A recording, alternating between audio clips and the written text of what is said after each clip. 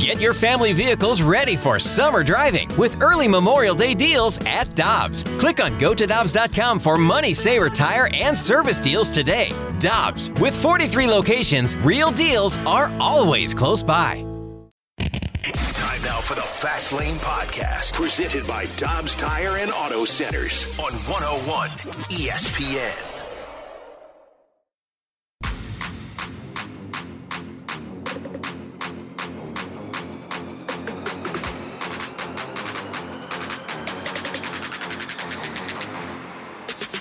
Let's get nasty on a Tuesday. It's the Fast Lane on 101 ESPN with Jamie Rivers and Anthony Stalter. Our guy Andrew Marsh spinning the dials today. Appreciate you joining us. 2:03. Your time check is brought to you by Clarkson Jewelers, an officially licensed Rolex jeweler. One of the mic drop themes that we have throughout the course of the day today that I'm interested in maybe getting people's takes on, Jamie. Wow, careful.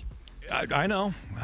But right, go ahead. If you're someone that believes that the Cardinals model is broken, then how would you fix it? What would you do? How would you build it? Explain the Cardinals model, Anthony, just in case somebody's driving around right now and like, what the hell is Anthony talking about? Well, some people would refer to it as, like, if I was channeling some of the more skeptical Cardinals fans, Jamie, I would say that the model is just be cheap as hell, don't spend in free agency, don't make big moves, don't go for it, and just rely on the fact that you're playing a garbage division to help you get to the postseason every single year. Anthony, did you have a hard time sleeping last night? Did you not get the you seem very angry today. I qualified it with, this is, I think, how some skeptical Cardinals fans look at it. Okay. So if you fall into that category, how would you fix this broken model?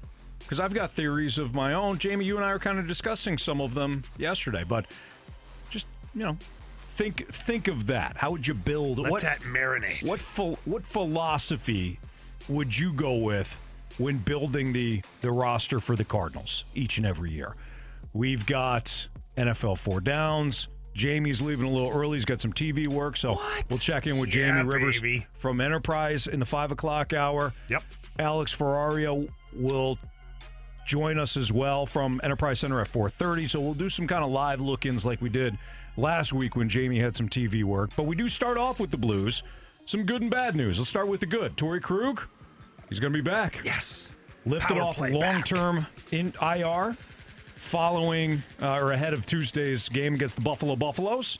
And then you got Vladimir Tarasenko, also activated off the injured reserve. Big Daddy Vladdy. And he will face the Buffaloes tonight. Pre-game starting at 6 o'clock. Also, Logan Brown activated off of the IR. Jamie? He was activated yesterday or before the last game, but now we didn't have a game yesterday, so he's going to be back. Full effect. So interesting to see how all of this helps the Blues. I mean, I'm going to stick with the good news, or do you want to tell everybody the bad news? Never mind. You know what, Anthony? Let's start with the... Anthony, go ahead. I know you. Go ahead. Tell the bad news. Excellent father, kind, caring friend. Is that what the route you were going to go down? Sure.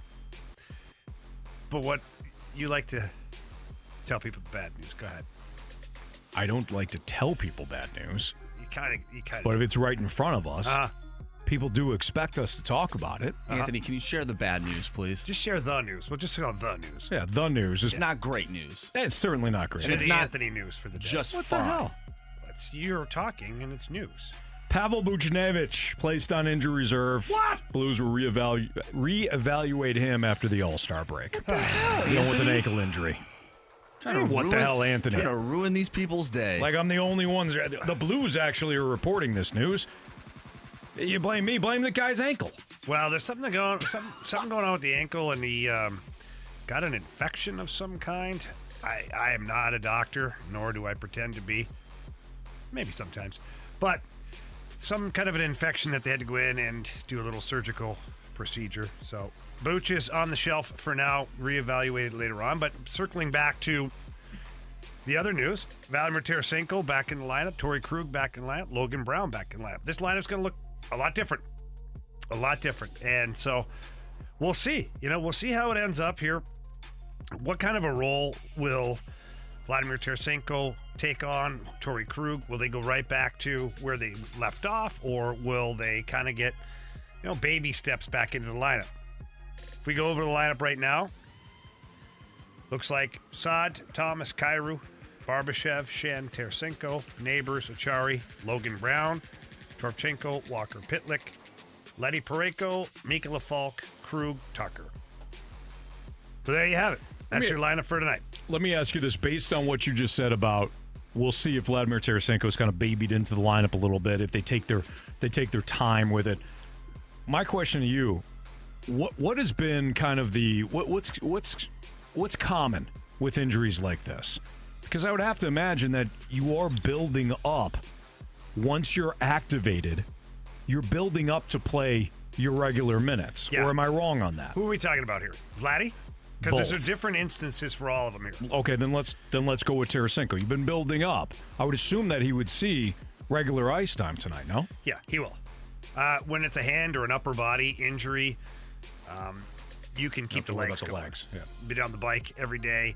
Some guys like the treadmill, they can skate. You can get out there and you can get after it. He's been going pretty hard here, so I don't see anything to where it will hold him back from a cardio standpoint. There will be some battle cardio that, unless you're in the corners and you're grinding and doing all that, you can't duplicate that in practice or in the weight room. There'll be a little bit of a speed bump there, but not much. All right, so I think Vladdy will be just fine. So Torrey Krug, I'm assuming, might be a little different? Yeah, it's a little harder to get back sometimes with the lower body injuries, depending on what exactly it is. Sometimes it's the overall speed. Sometimes it's the mobility. Sometimes it's turning left, turning right. It can impede you sometimes that way. But usually if it's still in that area where it's kind of stopping you, guys won't come back. A couple reasons. One, it puts the team at risk of giving up goals or putting the team in a bad spot. Two, it puts a player at risk for further injury. If you can't move properly, that's not good. Whether you leave yourself compromised or you're going to get hit or you try to make a play and you re-injure yourself. So I think that both of these guys are probably pretty ready to go. Vladimir Tarasenko had a little bit of an advantage based on the fact that he can continue to skate through his injury. But I think you'll see these guys play not only just a regular shift, they're going to get power play time. You better believe it. Krug and Tarasenko right back on the power play. This team needs points. This team needs wins. You don't have time to baby steps your way back into the lineup. So Logan Brown's been missing, for quite a few games now. He's been out with injury too. No time for baby steps. Logan Brown playing on the third line. He's going to be expected to contribute immediately, as well as all the other guys. We're isolating the guys coming back from injury, but everybody now too. You have to probably take a look at the lineup and go, okay, you're adding Vladdy to the right wing with Braden Shen. Hey, Shenner, let's go. We got to win the game here. Produce offensively. Make sure things are happening. Hey, Barbie, the game you just had? Let's try to see that effort again. You don't have to put a Gordie Howe hat trick on the board every single night. Kind of fun, but it's probably not possible. But give us that effort every night, and it kind of trickles down from there. You have to start right now. You have to start using these guys coming back from injury as almost like springboarding your team upward. Can we expect Tarasenko to be max effort here the next couple of weeks? Yes, I think you can. I think more so than ever for a couple of reasons. One, let's take the trade, put it to the side for a second. It's contract year for Vladimir Tarasenko. And he's had an okay season so far. He sits here right now at 29 points in 34 games. He's off the pace that he was on last year. I'm sure Vladdy would like to at least get to 20 goals this year, and he'd probably like to get to somewhere between 65 and 75 points. That's where he'd like to be, so that his contract is nice and big and fat for the next couple of years, no matter where he ends up going or whether he stays here in St. Louis. So for that reason, yes, I think so. And if Vladdy truly wants to still be traded, I don't know, I don't talk to him about it, but if he still wants to be traded, him playing well certainly expedites that. Teams will call, specifically Carolina Hurricanes. I'm sure they're looking around right now, but other teams too will be looking to add a guy who can put the puck in the net. And Vladdy, given his track record, he's a guy that can do that. That's Jamie Rivers. I'm Anthony Stalter. It's the Fast Lane on 101 at ESPN. If you're someone that believes the Cardinals model is broken, how would you fix it? We've got some thoughts on our own. Love to hear you via the mic drop. Just download the 101 ESPN app if you don't have it. If you already do, open it up, leave us a mic drop. Talking a little Cardinals next on 101 ESPN. We're right back to the Fast Lane Podcast, presented by Dobbs Tire and Auto Centers on 101 ESPN.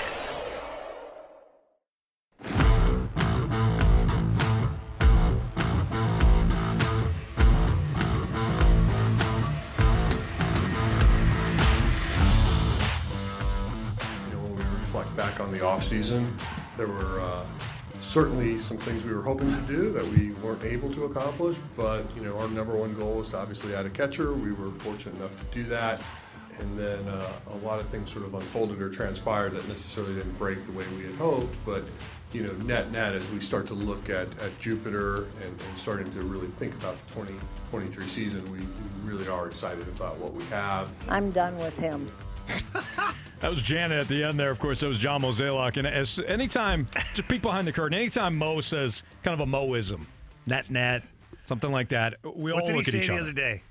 By proxy? Yeah, right. Proxy. Any Moism is typically something that has the three of us looking at each other here in the Fast Lane. With Jamie Rivers and Andrew Marsh, I'm Anthony Stalter. I was reading through Derek Gould's latest chat at STL today. And a lot of the questions, Jamie, were based on the conversation that, we kind of had last week in some way, shape, or form. Cardinal spending, what happened this offseason, why didn't they sign more players?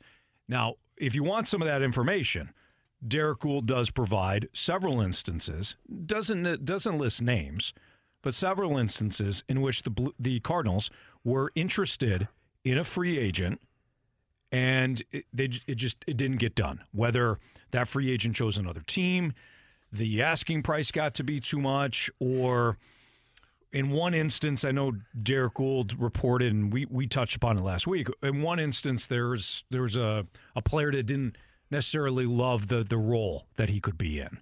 So it was like an outfielder DH type, and didn't love the playing time aspect of what the Cardinals were offering. But the bottom line is the Cardinals walk away from this offseason, unless they do something else, with one big free agent. And that was, of course, Wilson Contreras. There are some fans that are irate about this, that feel as though that they have once again decided to sit on their hands. Once again, they have lied to fans. I don't think anybody lied to anybody. It's just a situation that your expectations weren't met, and you were pissed. All right, fair. But my question is, if you are somebody that believes the Cardinals model is broken, and when I'm talking about model, I'm talking about building a roster, how you would go about building the Cardinals roster. If you have been one of those people that have said, it's broken, it's a joke, Mo's going to go, whatever, I want to know, and Jamie does as well, how you would fix it. For example, Jamie, you and I was going to say, because I think everybody has an idea of what we're saying here, but give a couple of examples. It doesn't have to be specific players. Because ultimately, we don't know. If you want it to be, fine. We'll open it up. The world is your oyster. But I'm talking about in general statements. How would you go about building this roster? For me, Jamie, I like the fact that they have decided to hold on to a lot of their top prospects and not make big moves at the deadline that would certainly bring in that influx of top talent, but you're sacrificing a lot of your future. Other people would argue they're just prospects. Why not trade those prospects for proven talent? So if you want to go about it that way in building your roster, fine. But for me, I like that the Cardinals are using the draft as kind of the lifeblood or their foundation moving forward here. Yeah. I think we can all agree that when a guy like Nolan Arenado or Paul Goldschmidt comes about, and you can strike and get a great player at an inexpensive cost, relatively speaking, go ahead and do that. But the Nolan Arenado and Paul Goldschmidt, they don't come about a lot. Shohei Ohtani, you want him, you're going to pay premium. Juan Soto, you want him, you're going to pay premium. I'm okay with holding on to those prospects, developing those guys, and then they become your core. Where I would differ, and you and I talked about this yesterday, Jamie, where I would differ from the Cardinals is I would be more willing to do the 1 or 2 year contracts for free agents that I know that I know will make my roster better. In other words, I'd rather go with the 1 or 2 year deals for aging players. We used Scherzer and Yu Darvish yesterday, but I'd rather go that route than 5 or 6 years or 4 or 5 years of a free agent that I know is average, and I'm paying market prices for it. And we've seen that before out of this team. I would rather go the 1 or 2 year deal, knowing that I'm still going to have a question to answer in the future. But the Cardinals seem a little reluctant with that. Last year they did it. Last year they had the 1 year deal with Pujols, but that's a different circumstance. That's a whole other animal. 1 year deal for Dickerson. Spend a lot of money on it, so that doesn't count. Right. 1 year deal for Dickerson. I'm talking more about like the 1 year deal for Cody Bellinger, the 1 year deal for whoever, a guy that is looking to reestablish his market. Why are we always doing that? So that's my issue with it is the Cardinals are always looking for that guy like to reestablish himself, to reset the market, and we hope it works out. Why don't you go get the proven guy? I will say this. They did it with Contreras. Mm-hmm. They went and got the most proven catcher available on the market. Bam. Done. Great. Happy. I have nothing negative to say about it at all. Where I think you and I differ a little bit is, so you have Jordan Walker. Mm-hmm. You've developed this guy, and he could be a megastar. Could be. Great. I'm using that to my advantage. I would take Jordan Walker and flip him for Shohei Ohtani, knowing that Shohei Ohtani would re-up with my club. And I know it's going to be a record amount of money for this guy. But I know exactly what I'm getting. I'm getting one of the best in the game at 2 positions, at the plate and on the mound. And I also know that the money that guy's going to pull in for my club is going to be hand over fist. I'm going to pay a premium, there's no doubt. And Jordan Walker could end up being a really good player, but he'd have to be Albert Pujols for me to be sorry about making that deal. Do you know what I'm saying? The Angels, Albert Pujols? No, all of Albert Pujols. He'd take his entire career, okay? Because it was a long, amazing career. There were some pockets where I'm sure Albert would say that he wasn't at his best. Right. Great. I'm saying if Jordan Walker becomes Albert Pujols, I'm still okay with this deal. So the fear of holding on to my prospects and I don't want to, what if? Mm-hmm. Of course, there's guarantees. I'd have to know that Ohtani's going to resign here and stay at Cardinal, okay? It's a big caveat. It is a big caveat, but I'm playing the game here of kicking the tires, and if the Angels say, hey, you can talk to him, his agent says, hey, he would sign another 10 years with you guys, 8 to 10 years with you guys. Here's the number. I don't even care what the number is. But we want Jordan Walker as the number 1 piece coming back to our club. Mm-hmm. Done. Because both players, even if Jordan Walker ends up being Albert Pujols, I'm still okay with the deal because I've got Shohei Ohtani.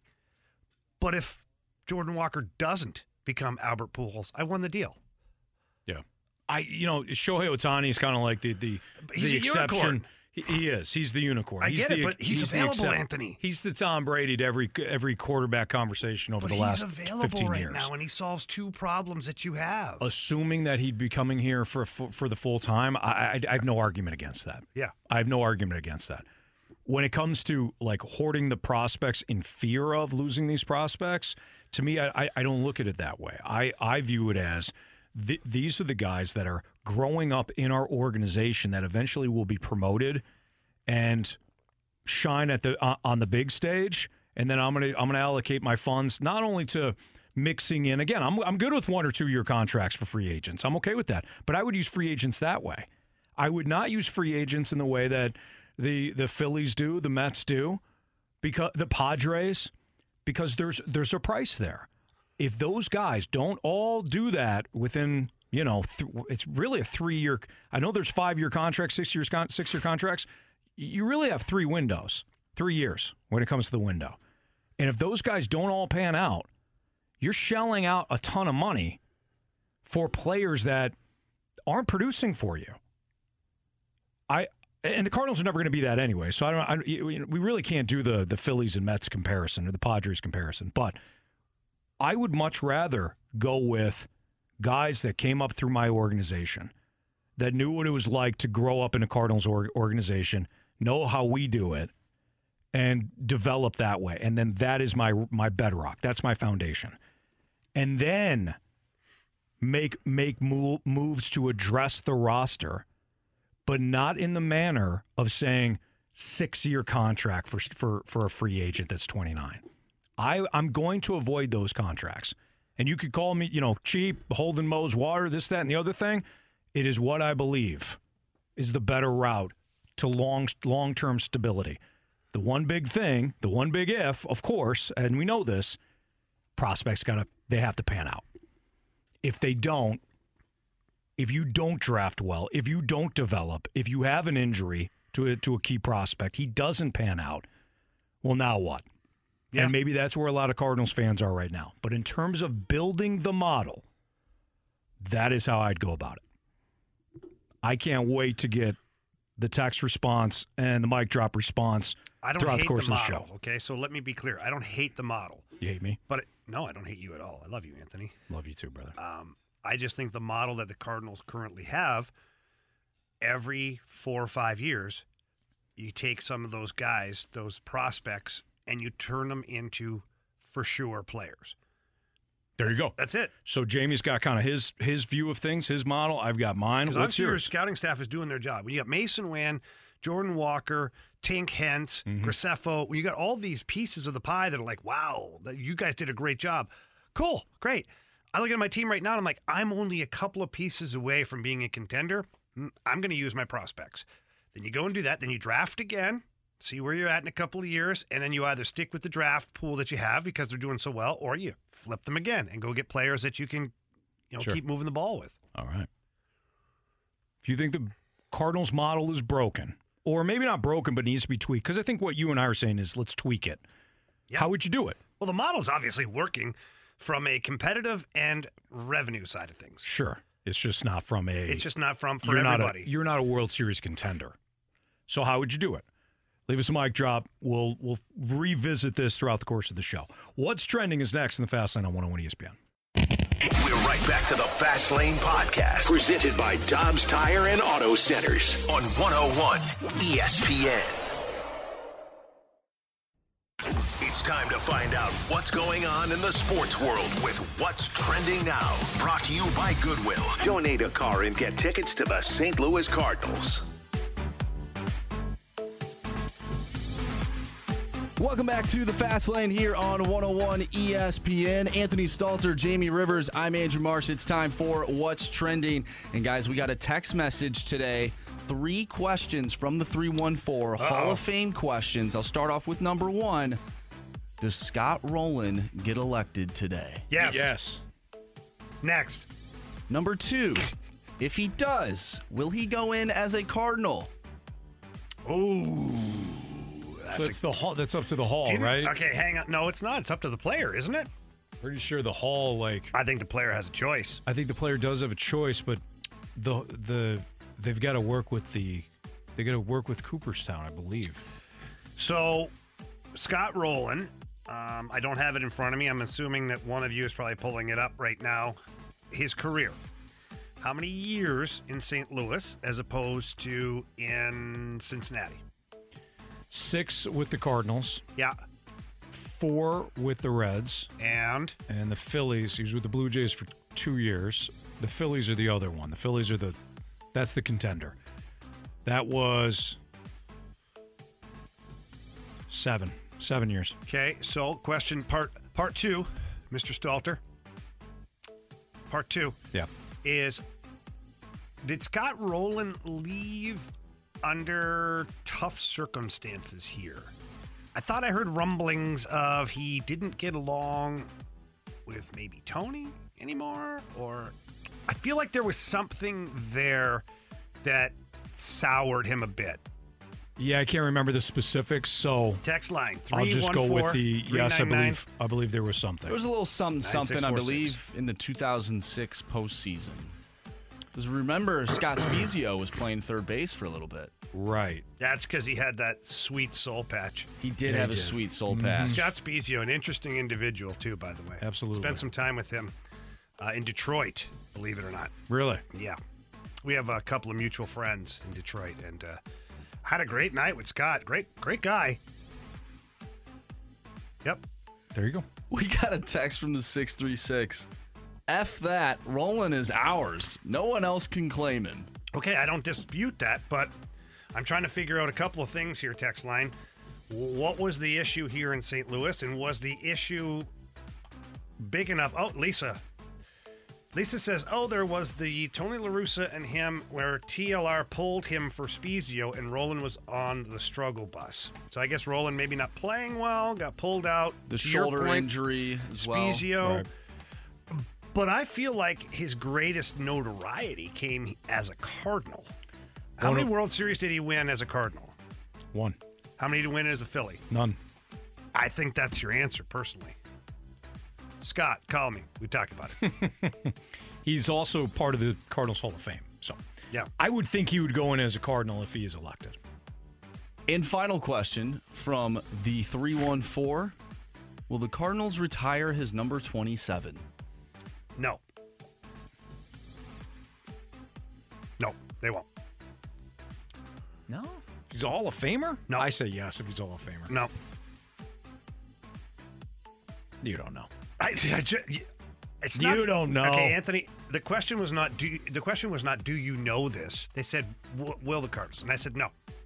They won't. Isn't Tyler O'Neill number 27? He can wear something else. The retired numbers: Ozzie, Red, Stan, Slaughter, TLR, Ken Boyer, Dizzy Dean, Lou Brock, Ted Simmons, Whitey Herzog, Jackie Robinson, Bob Gibson, August Busch, Rogers Hornsby, Jack Buck. I'm sorry, Scott Rolen doesn't fit into that list. Yeah, Yachty, you got to imagine that Yachty's number probably retired. Albert's number at some point probably retired. Wayno probably. And I still don't think Scott Rolen fits into that. Okay. All right. Easy. Take it easy. I'll stand by my damn opinion. That's fine. It's fine. If you don't want to honor Scott Rolen for all his greatness, that's fine. You do you, I don't. Jamie. Forget it. You can get into the Hall of Fame, but that's where you draw the line. we're going to keep that jersey in circulation, okay? Fair enough. It's a good number. A lot of players would like it. Guys, Tom Brady I love it. was on his Let's Go podcast with Larry Fitzgerald and Jim Gray. Mm-hmm. And Jim Gray, of course, being in the media, you almost have to ask this question. Well, Tom probably Brady- wanted him yeah, to. Brady Let's be knows. honest. Yeah, absolutely. It's his come on. podcast. It'd be like Donnie Fandango and me, and I'd say, hey, Donnie, ask me this question. He's like, okay. Okay. It's not going to blindside me on my own podcast. No. Go ahead, Andrew. Sorry. And Anthony was basically rude there. asking him, hey, Tom, you coming back? Yeah. That's a pretty good Jim Gray. Was it? Yeah. So what did he say? Well, Anthony, he said, if I knew what I was going to effing do, I would have effing done it. He said that to Jim Gray. I like it. Yeah, but what was the? I like it. He probably said, if I knew what I was going to effing do, I would have effing done it. Even if he I don't think it was at Jim Gray. Even if he did it, even if he said, hey, Jim, look into my eyes, and he said, if I knew what I was going to effing do, I would effing do it. Right. Even if he did it that way, I'm okay with it. Yeah. You think he had Still that got that plan? fire. You said it was set up. I think he set it up. I'm going to think he was- drop a couple F-bombs at Jim Gray. I That'll don't- get something. I don't think it was that'll at get him him. going on Twitter. I don't That think he was shows at me him. passion. Yes. not retiring. Tom's back, baby. He's not retiring. Brady's back. Super Bowl next year. FanDuel Sportsbook. Get on there right now. It's not available yet, but it will be. I hate to go into the public aspect of this, but or the personal aspect of this, but come on. What are you talking about? He got a divorce last year. You think he's I'm going to retire now? Yeah. Think of No, all the time playing. he's got now. Exactly. He's playing. Absolutely playing. He's got to keep that new girlfriend happy. Raiders probably. No way. 49ers, baby. No. Yeah. They got their quarterback. Oh, yeah. We saw that for right on display. Okay. You're being a little hard on Brock Purdy, who, by the way, was the winning quarterback in that Yeah, he game. was great at handing the ball off. You've been harder on Anthony Brock Purdy Stalter, you could have won than that Dak game. Prescott, who threw 2 horrendous interceptions. You've been harder on Purdy. Why are you talking about Dak Prescott? Because That- you've been his harder team on. loves You've him. been harder on. Yeah, we'll get to that. Go ahead, Marsh. Cowboys love him. yeah. One quick thing before we do that. Uh-huh. Big news today. It's the Riz Show night at the Blues game, and we also found out that they're doing their polar plunge here soon. Yeah, that's coming up now. Because they lost. Yeah, they did. Congratulations. There's a lot of things that we got to sort out with that, by the way. One polar plunge, great. They're doing it for benefits Special Olympics. Yes. I absolutely love the idea. We did it last year. Yeah, we did it last year, and they were there to support us. Riz showed up. King Scott showed up. I don't know. Riz brought his dog. Riz, yeah. It counts for something, right? I think he brought his kids, too, or maybe his daughter. Mm-hmm. His kids are great. They always get me beers. That's nice of them. It is really nice of them. I put them in a bad spot, because at the home run derby, I was like, hey, Riz, do you think your kids could go grab us some beers? Yeah. So they come running back with beers, almost get hit by a home run ball. Yeah, that would have been Jamie Rivers' fault. I would have been, yeah. But they're great kids, great family. His son's a hockey player. Is he? Yeah. He's come to a Synergy hockey camp before. Oh, nice. Yeah. So I know he's a good hockey player. He's great. Yeah, well, they can watch their dad get punished by going into a freezing lake. All presented by the Fastlane. Anthony, I got a question for you. When is that? Yeah, so I got a question for you. Jesse, I think is his name on Twitter.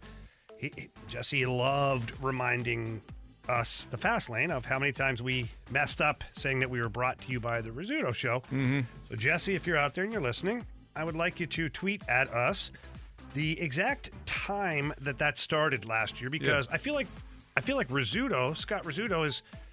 I feel like he's reneging on all this. Really? Well, yeah. Well, I feel like he should have been talking about this, but he hasn't. It's like he's trying to put it away, like maybe it won't happen. Because he's very proud of his little Rizzuto show. I don't know. Yeah, he don't want to slap up. I don't even know. Brought to you by the Fastlane. What time of day are they even on? Oh, sometime in the morning, Jamie. I don't know. Is it? I'm not sure. But either way. Very popular show ever. That's what people tell me. Mm-hmm.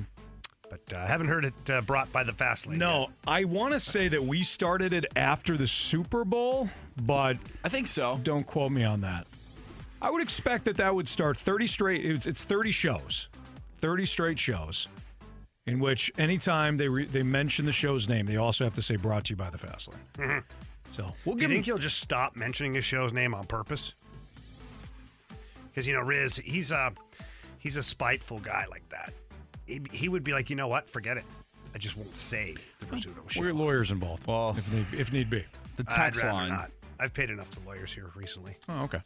The text line, they're saying, this is one from the 636. You guys still didn't do all of yours and haven't done your shots either. I've done plenty of shots. I have too. Yep. Wasn't part of the deal. The deal was losing team, 30 straight shows in which they're brought to you by the other show, and also doing a polar plunge to benefit Special Olympics of St. Louis. That was the deal. Okay? If they want to do it next year, where it's the individual show punishment, that's fine. We can talk about that. It wasn't written in the deal. But as we have talked about, our performance wasn't based on the weekly punishments. Mm-hmm. Jamie, you have that contract, right, that we all signed with all the rules? Yeah, I do. Yeah, right there. Yeah. He's got it right there. It's quite Nice expensive. folder. Nice folder, too. He's got it in. It's right next to the new Gauntlet 2.0 Yep. rules. Yeah, well, that's the other book that I have here. Yeah. All right. I can look up anything at any point. We'll monitor that. It's Fastlane on 101 ESPN. As Jamie alluded to, the Cowboys themselves may hate Dak Prescott. We'll tell you why next on 101 ESPN. We're right back to the Fast Lane Podcast, presented by Dobbs Tire and Auto Centers on 101 ESPN.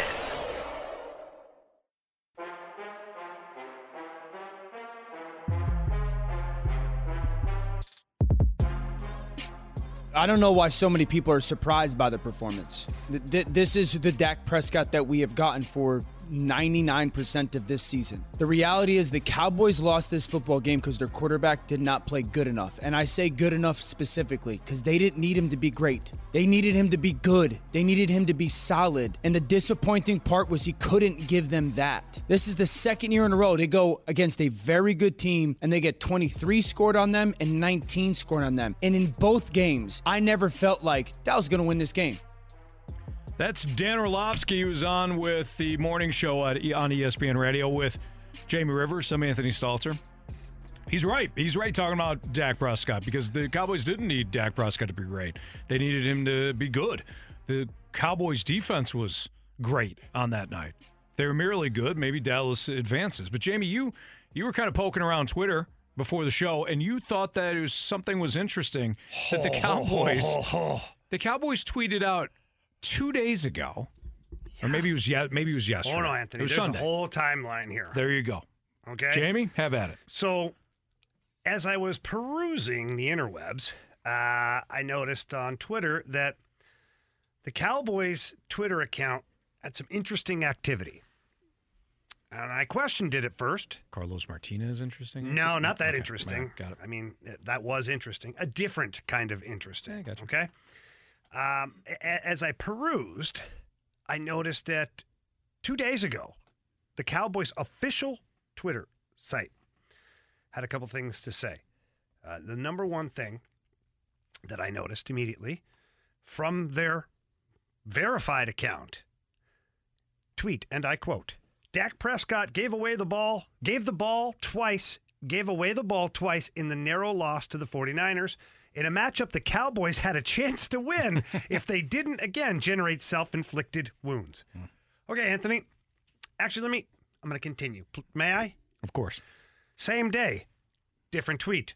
Mike McCarthy took the podium following the loss to the 49ers to give his take on a season that had the opportunity to be special, but instead ended up being anything but that. Okay. I'm going to continue, Your Honor. Mm-hmm. Plays that might get forgotten include Tony Pollard's game-changing injury and a dropped interception by Trayvon Diggs. Then I go to the following day. The Cowboys' season ends after they are unable to overcome early mistakes, untimely penalties, and key injuries in a 1912 loss to the 49ers. So all true. Okay, so let's unpack this for a second, okay? You said to me, well, what if it's just a Twitter guy being a jerk or somebody, whatever? Mm-hmm. You said, what do the Blues do? Well, first of all, the Blues have an incredible social media staff. Love all of them over there. Shannon, Pinky, everybody. Great job. They would never do that. They would never go rogue. But if one person did go rogue. Young guy, they're paying him nothing, and his Cowboys lost, and now he's going to vent. That tweet would have been deleted hours later. There you go. This is the 22nd of January and the 23rd. So 2 days ago and a day ago, backing it up with another tweet. What's the message being sent here? Because obviously Jerry Jones put his stamp on this. Mm. I don't think this happens without Jerry Jones saying, yep, you hit that there send. Yeah, Twitterverse. I could see him doing that. But what are we doing here? Are you trying to tell the whole world that you don't like Dak Prescott? He's not the guy that can get the job done. Are you trying to tell them that Mike McCarthy once again brought the team to a spot where it failed terribly? What's the message? So just to clarify, when I asked you about if it's a young guy on Twitter or whatever, kind of venting out, that would have been deleted. That would have been deleted quickly. Well, as soon as the front office, anybody saw it, if Doug Armstrong, who, isn't on social media, but imagine somebody is. Somebody would have caught wind of it. Yeah, someone would have caught wind and be like, whoa, nope, delete that. Yeah. And you're fired. And then Bobby's gone. Bobby's no longer with the social media team for the Blues or the Cowboys or whoever. But the fact that they've left that up, not being in the building, who knows? Here's my take on this, though. Everything revolves around Jerry Jones. Jerry Jones is also very passionate when it comes to speaking to the fans. If you noticed after the game, and he's the only owner that I know that speaks after every game. He's also the general manager. Yes. Ish. But everything goes through him. That's the bottom line. If you notice right after the game, he said, this is very disappointing. I'm disappointed for our fans. Yeah. So he's always viewing the fans almost like stockholders. And I wonder... You should probably give him a good coach then. There you go. I wonder if it's twofold. He's kind of throwing it out there to the fans like, hey, listen, we're well aware that our quarterback stunk, and we're well aware that you're not high on Mike McCarthy. We're just gonna post this right here. We're not going to run from that fact that Dak didn't play well and McCarthy, another playoff loss. But I also wonder, Jamie, if there's a little bit of Jerry Jones, the GM, saying, my team was good enough if the quarterback doesn't throw the, 2 interceptions and okay, but a little bit what's better the coaching. end game here? I don't know. What's the end game? Are you now looking to trade Dak Prescott? And if you are, this doesn't help his market. It doesn't. Hypothetically, I said, okay, let's go down that road. Let's walk the path. Right. You fire Mike McCarthy and you trade Dak Prescott. Problems are solved, right? Because you trade Dak Prescott for, let's say, Aaron Rodgers. Mm-hmm.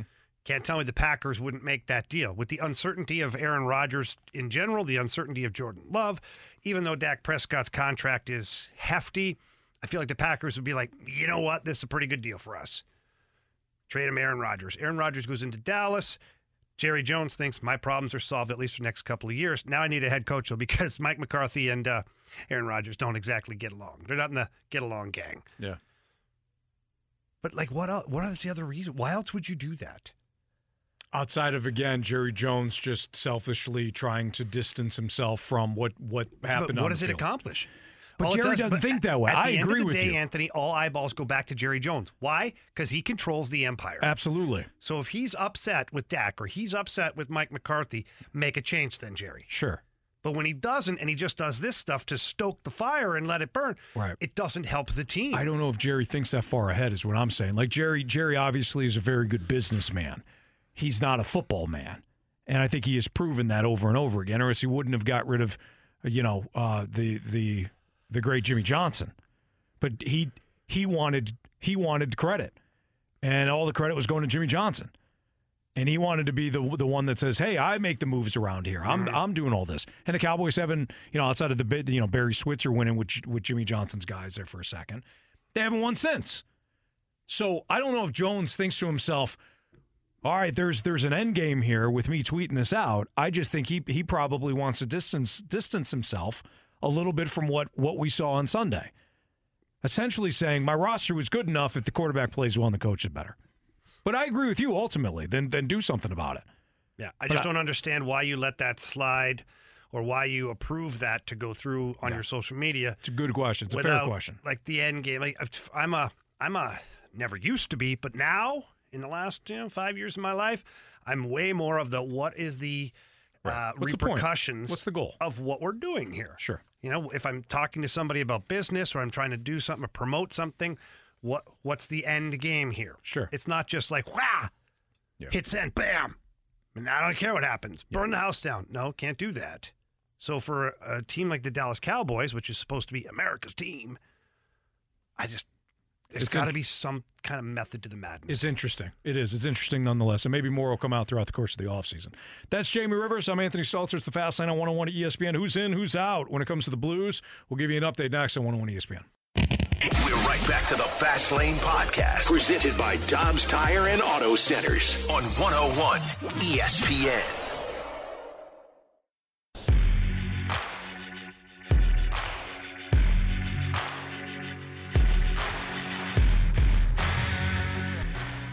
Well, Krug's, that's one of his specialties for sure, is the power play, and he's been a good PP guy in the National Hockey League for a long time, running it, does things quickly and sees, plays ahead, which is important. And, Vladdy's done a good job around the net. Like, we put him around the net a little bit this year, and he's done a good job there. He's big, hard to handle down there, and, his hands, he can take pucks to the net and score, hard to move, rebounds, things like that. So I like him there.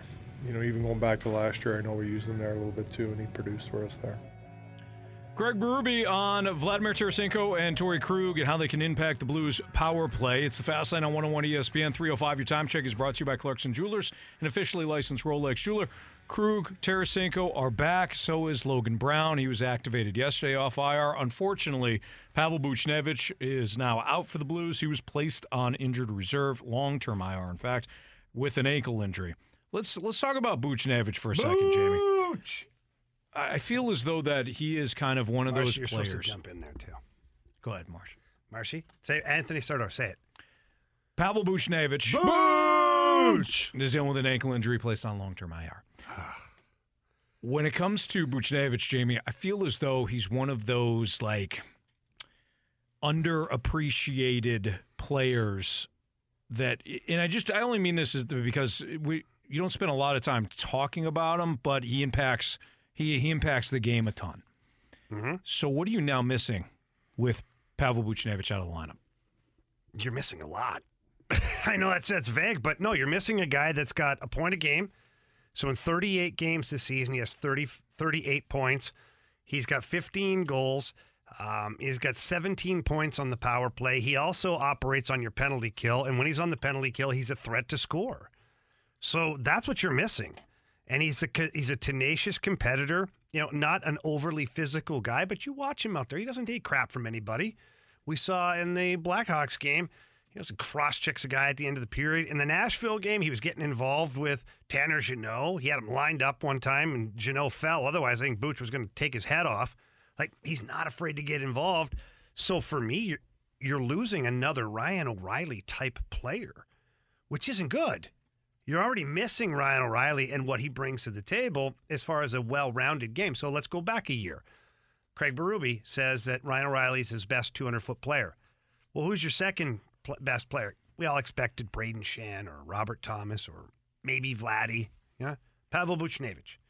It's the second best defensive forward we have. So fast forward now, he's the second best defensive forward you have, and he's your point-a-game guy right now, 38 points in 38 games. Not great. Not great. So you're missing your two best defensive forwards in O'Reilly and Buch, and you're missing one of your best scorers as far as points per game. And Ryan O'Reilly is, a penalty kill, face-off guy. So you're suffering right now from an all-around player standpoint. Now, the good news is that the Blues have depth. They do. Now, has their depth been tested this year? Yes. Yeah, you're damn right it has. In a big way. And you know what? I feel like it's always one step forward, two steps back. In this case here, it's two steps forward, one step back for the Blues because they get three guys back into the lineup and they lose Buch. Would have been kind of a nice luxury to have Buch in that lineup too, and now you've got a pretty solid team, and you're going to need that team to be solid. The Buffalo Sabres are a high-scoring team. They're a powerhouse when it comes to scoring goals, and when you look at their team overall, and you look at the goals for, they're at 175 goals for. That puts them second in the Eastern Conference, second in the NHL in goals scored. It would be nice to have some forwards that can play against Tage Thompson and, some of those other guys, Skinner and Alex Tuck. It'll be by assignment. Braden Shan, Brandon Saad, they'll get the assignment of trying to shut those guys down. But yeah, so the Pavel Buchnevich injury stinks for the Blues, but with that comes opportunity. And you have to look at, Logan Brown right now. He's been elevated into the lineup. He'll be playing on the third line tonight. So it's a great opportunity for him to go out and prove what he can do. He's had pockets of really good hockey, and every time he hits one of those pockets, he suffers an injury. So to say he's frustrated, I haven't talked to him about this, by the way, but to say he's frustrated, if it was me, is an understatement. I'd be so frustrated, and I'd be so happy that I'm getting an opportunity to get back in the lineup and make some noise here before the trade deadline comes, because you'd like the team to know what they have in you. Not that he's at risk of being traded, but if I'm Logan Brown, I'm thinking of, I'd like the team to know they can trade another player because they have me, and that I'm good enough to fill that void. That's where my head goes when a trade deadline comes around as a player that would be in that type of situation. So, there's the opportunity for him, Vladimir Tarasenko, an opportunity to let the whole world know that he should be a guy you're looking to trade for at the deadline, if that's what he wants, if that's what Doug Armstrong wants. I say that very cautiously because I don't know where that relationship stands right now. It's none of my business. And all I care about is that the Blues win hockey games. That's all I care about. I want them to win. I want them to be successful. However that path is built is fine with me. So Vladimir Tarasenko, he's going to want to increase his value on the trade market. He's going to want to increase his value come free agency. And then you look at guys like Ryan O'Reilly, still on the shelf. He's waiting to come back. Torrey Krug, I think he still has something to prove. Mm-hmm. I do. Torrey Krug's had kind of an up and down and all-around tenure here in St. Louis. And I think that he's got something to prove. I would feel that way. And I don't know this because I haven't talked to Torrey about it. But if I was him, being a high-priced player like he is, which is fine. I mean, he's earned that paycheck. But when I look at overall, I say, okay, I'm a $6.5 million player, and the Blues have me for this year plus 4 more years after that. I'd like to start earning that value. I'd like to show this fan base just what I bring to the table and how good I can be, because he has at times.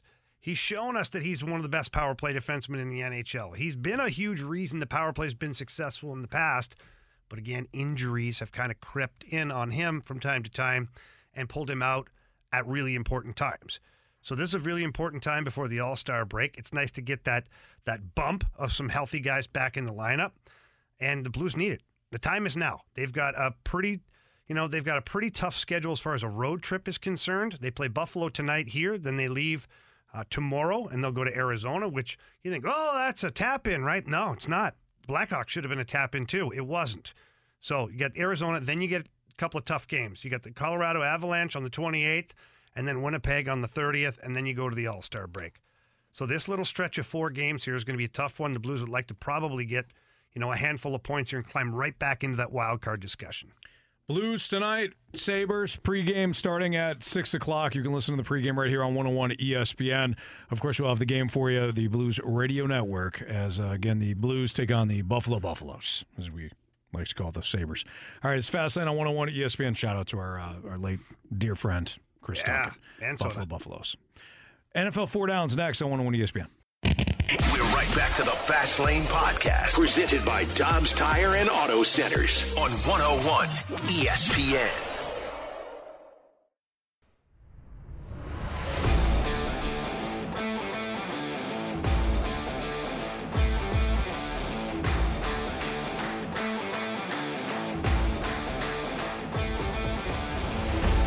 Top of our NFL 4 Downs here on 101 ESPN with Jamie Rivers and Anthony Stalter. Marcia, what do you got for us?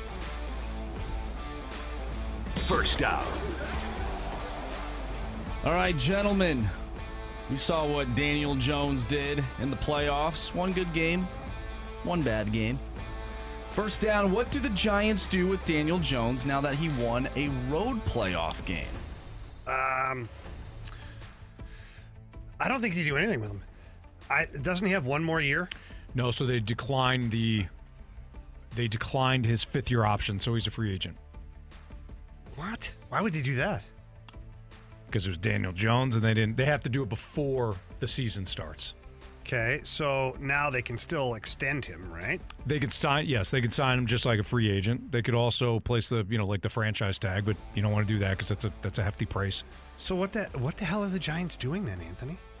They didn't feel like Daniel Jones would make it. Okay, but now, if nothing else, Daniel Jones proved he can play in the NFL. Mm-hmm. Is he a starting quarterback? Is he a star quarterback? Star, I don't think he'll ever get there. Is he a starting quarterback? To be debated anytime you want. But if nothing else, he's proven, at least to me, that he can play in the NFL. Yes. He got a team to the playoffs, and he won a damn playoff game. Mm-hmm. On a team that was dog bleep in the past, in the last couple of years. It just depends on what he wants. It just depends on what look at, for example. What's their options? Do you think What's the options? Do you think that Dak Prescott's a better quarterback than Daniel Jones? Because I do. Well, yeah, of course he is. All right, he got a 4-year, $160 million contract from the Cowboys, $66 million for signing, and won the exact same amount of playoff guaranteed this year. My point. So we like Dak Prescott more, but the Cowboys are going to have to continue to build around Dak Prescott, despite the fact that they allocated a lot of money to the salary cap. If I'm the Giants, I would say Daniel Jones. Dan, we like you, buddy. Daniel Dimes, we like you. Nice season. But we cannot build a roster if we're going to commit $126 million guaranteed to you, bud. I'm sorry. If you could get that on the open market, God bless you. Go for it, kid. Go for it. But we have to build a roster around you. What are the options? Make this year? Whatever his rookie 4th-year deal was. I don't know what it is. Ballpark? 20? 16? No, it was way less than that. Hold on. I can get it for you. It's not a big deal. I'm just trying to get an idea of, what a future contract for him in the immediate future, what that could look like. If it was $8 million that he made last year, did they say, hey, we come back to you with $10 million this year? He made, in his 4th year, the cap hit was like 8.3. Total guaranteed was 8.1. So let's just go 8.1. Okay. He would have made $22.3 million had they picked up the 5th-year option. That's why they didn't do that. Okay, so that's extreme. That's a no-no for me. I think if you say, hey, Daniel, we're going to run it back with you, but the price tag looks like 11 or 12. If he signed, I'd be okay with that. I mean, otherwise, Daniel, what are your options? Exactly. Like, nobody's going to be kicking down the door for him to be a starter. No. Maybe I'm wrong. I mean, maybe there's teams out there. I mean, the Colts, they have nothing to even celebrate there. Pittsburgh Steelers, do they really have anything to celebrate there? They've got Kenny Pickett, but, I don't know. Maybe right. Daniel Jones / Kenny Pickett is your quarterback competition you want. I think the key is going to be that what is the guaranteed portion of the contract? Because if he signs a deal that can pay him X amount, a decent base, a little bit of guaranteed money, sure. But if the Giants can get out of that contract, that is what I'd be looking for with Daniel Jones. But if you were to sign this guy to decent guaranteed money because he made one playoff run for you, I think that would be a huge mistake. We know what Daniel Jones is. We know what he isn't. At some point, the Giants are going to have to upgrade. I agree there's not a lot of options right now, but you cannot spend a lot of cap space and then try to build around Daniel Jones. Ain't going to happen. You still got to pay Saquon Barkley, too. Absolutely. Which I'd rather give him money than Daniel Jones. All right, we got 3 more downs to get to here. Second down. What? What the hell are you saying? First down's very important down. It is, but we got 3 more to go. You want to be good on third down, Jamie? Be great on first down. Good one. Well, second down. I wrote that down. Jacksonville obviously had a great season compared to last year where they were at, where their organization has traveled, literally. Is Jacksonville clearly the team to beat in the AFC South moving forward? Yes, 100%. Yeah. What? They're the best team in the AFC South. Why? It's not even close. Tell me why. Colts don't have a quarterback. You saw that monstrosity. Yeah. They run it back with Jeff Saturday. Good luck to you. Yeah. Tennessee Titans, you like that team? I do. Well coached. Yeah, they got a new GM. Quarterback. Big things coming. Quarterback problems. Yeah, maybe they bring in Jimmy Garoppolo. I just said that, by the way, because I couldn't remember who all was in the AFC South. And then this is an NFL team. Yes, prove it to me while I look. This is an NFL team, I guess, but the Houston Texans. That's your division. Yeah, Jaguars clearly the best team in the AFC South. Not very good. No. Texans great against the spread, though. They are. Well, they were 500. Better than what they were. True. Third down. How likely is it that Aaron Rodgers gets dealt? I think it's very unlikely that Aaron Rodgers gets dealt. Wow. I think that he's going to be a Packer or he's going to retire. And I don't think he's going to retire. I think he's going to do the whole posturing thing because, well, I'm no, psychologist. I'll act like one for the next 30 seconds here. Please don't. You know what, Jamie? Screw you. See, that's right there. Therapist is supposed to, no matter what you say to them.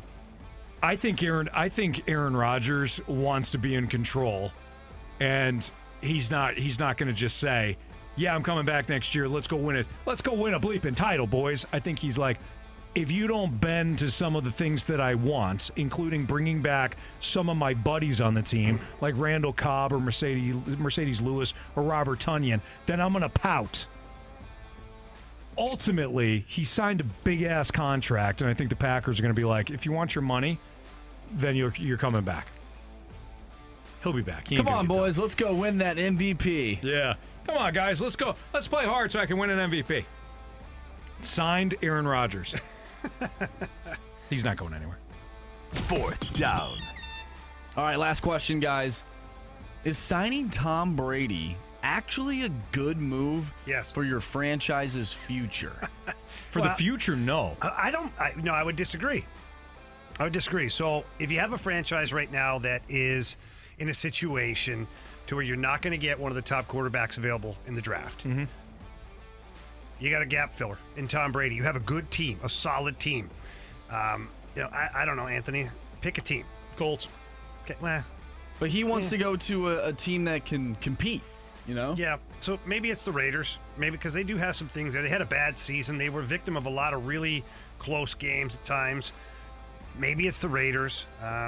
Hey, Tom, we got a great running back in Jonathan Taylor. We've got, a decent wide receiver set led by Michael Pittman. We got some tight ends. We got 3, in fact. I'm not saying they're great tight ends, but they're 3 solid tight ends, and the defense isn't a dumpster fire. Mm-hmm. O-line, we're going to work on in this offseason. And we got a high school football coach. We're going to hire whoever you want, Tom. Yeah. I think Tom Brady is a good idea as a gap quarterback. You're getting a year out of Tom Brady, and that gives you a year to find another young quarterback or to whatever you're going to try and do, because not everybody's going to have the luxury of picking up a stud from the draft, because after the first couple of guys, then what? Everybody's kind of sort of just guessing about what where their potential is going to be in the future. So I think Tom Brady is going to be a very useful piece for a team that's looking. Even the Miami Dolphins, I could see. Yeah. You know what I mean? Right. I think would be a really good fit? Tennessee. I was thinking, so you mentioned Indianapolis, and I was thinking that would make sense, because why would he go to Vegas and play against Patrick Mahomes, Justin Herbert, and who knows what we'll get out of Russell Wilson next year? Maybe he'll be good, maybe not. Yeah. But at the same time, there's 2 of the top, we would think, top 5 quarterbacks in the league. Why would he go play in that division? But if that's the case, then why would he leave the NFC? Why? We just talked about Daniel Jones. Yeah. What about Tom Brady in New York? I mean, he could honestly. And I don't think he will. But with that line of thinking, why not just stay in the NFC South? That puppy's terrible. Yeah, but he's not going to run it back. Well, maybe he runs it back with the Buccaneers now that everybody and their mother has been fired. I don't know. You could do a lot worse than going back to Tampa. Because Tampa doesn't have a succession plan for Tom Brady right now. They don't. They got it. If they get healthy again on that O-line, the defense has more than enough elements to be better next year. You got Mike Evans, you got Chris Godwin, you've got, you got to find maybe. You got to develop a running game. I'm not saying get rid of Fournette. If you want to bring him back, you can. You've got Cade Otton, who's a good young tight end. It's not terrible, provided that they find somebody that Tom Brady can work with from an offense coordinator standpoint. Apparently, there's some rumblings there that Byron Leftwich, it got a little sloppy there with Byron Leftwich. Yeah, he didn't have the details that Tom liked. Yeah. It's probably why Tom Brady broke into that one house, sent a message to Leftwich, hey, if you're not going to be a better OC, I'm going to break in your house at some point. I can do it easily. Look at what I already did. Exactly, yeah. It's Fastlane on 101 ESPN. We're going to revisit your mic drops. We threw it out there. If you're somebody that believes the Cardinals model is broken, then how would you fix it? This is from a roster construction standpoint. Jamie and I told you our philosophy. What about yours? We're going to get to the mic drops next. We're right back to the Fast Lane Podcast, presented by Dobbs Tire and Auto Centers on 101 ESPN.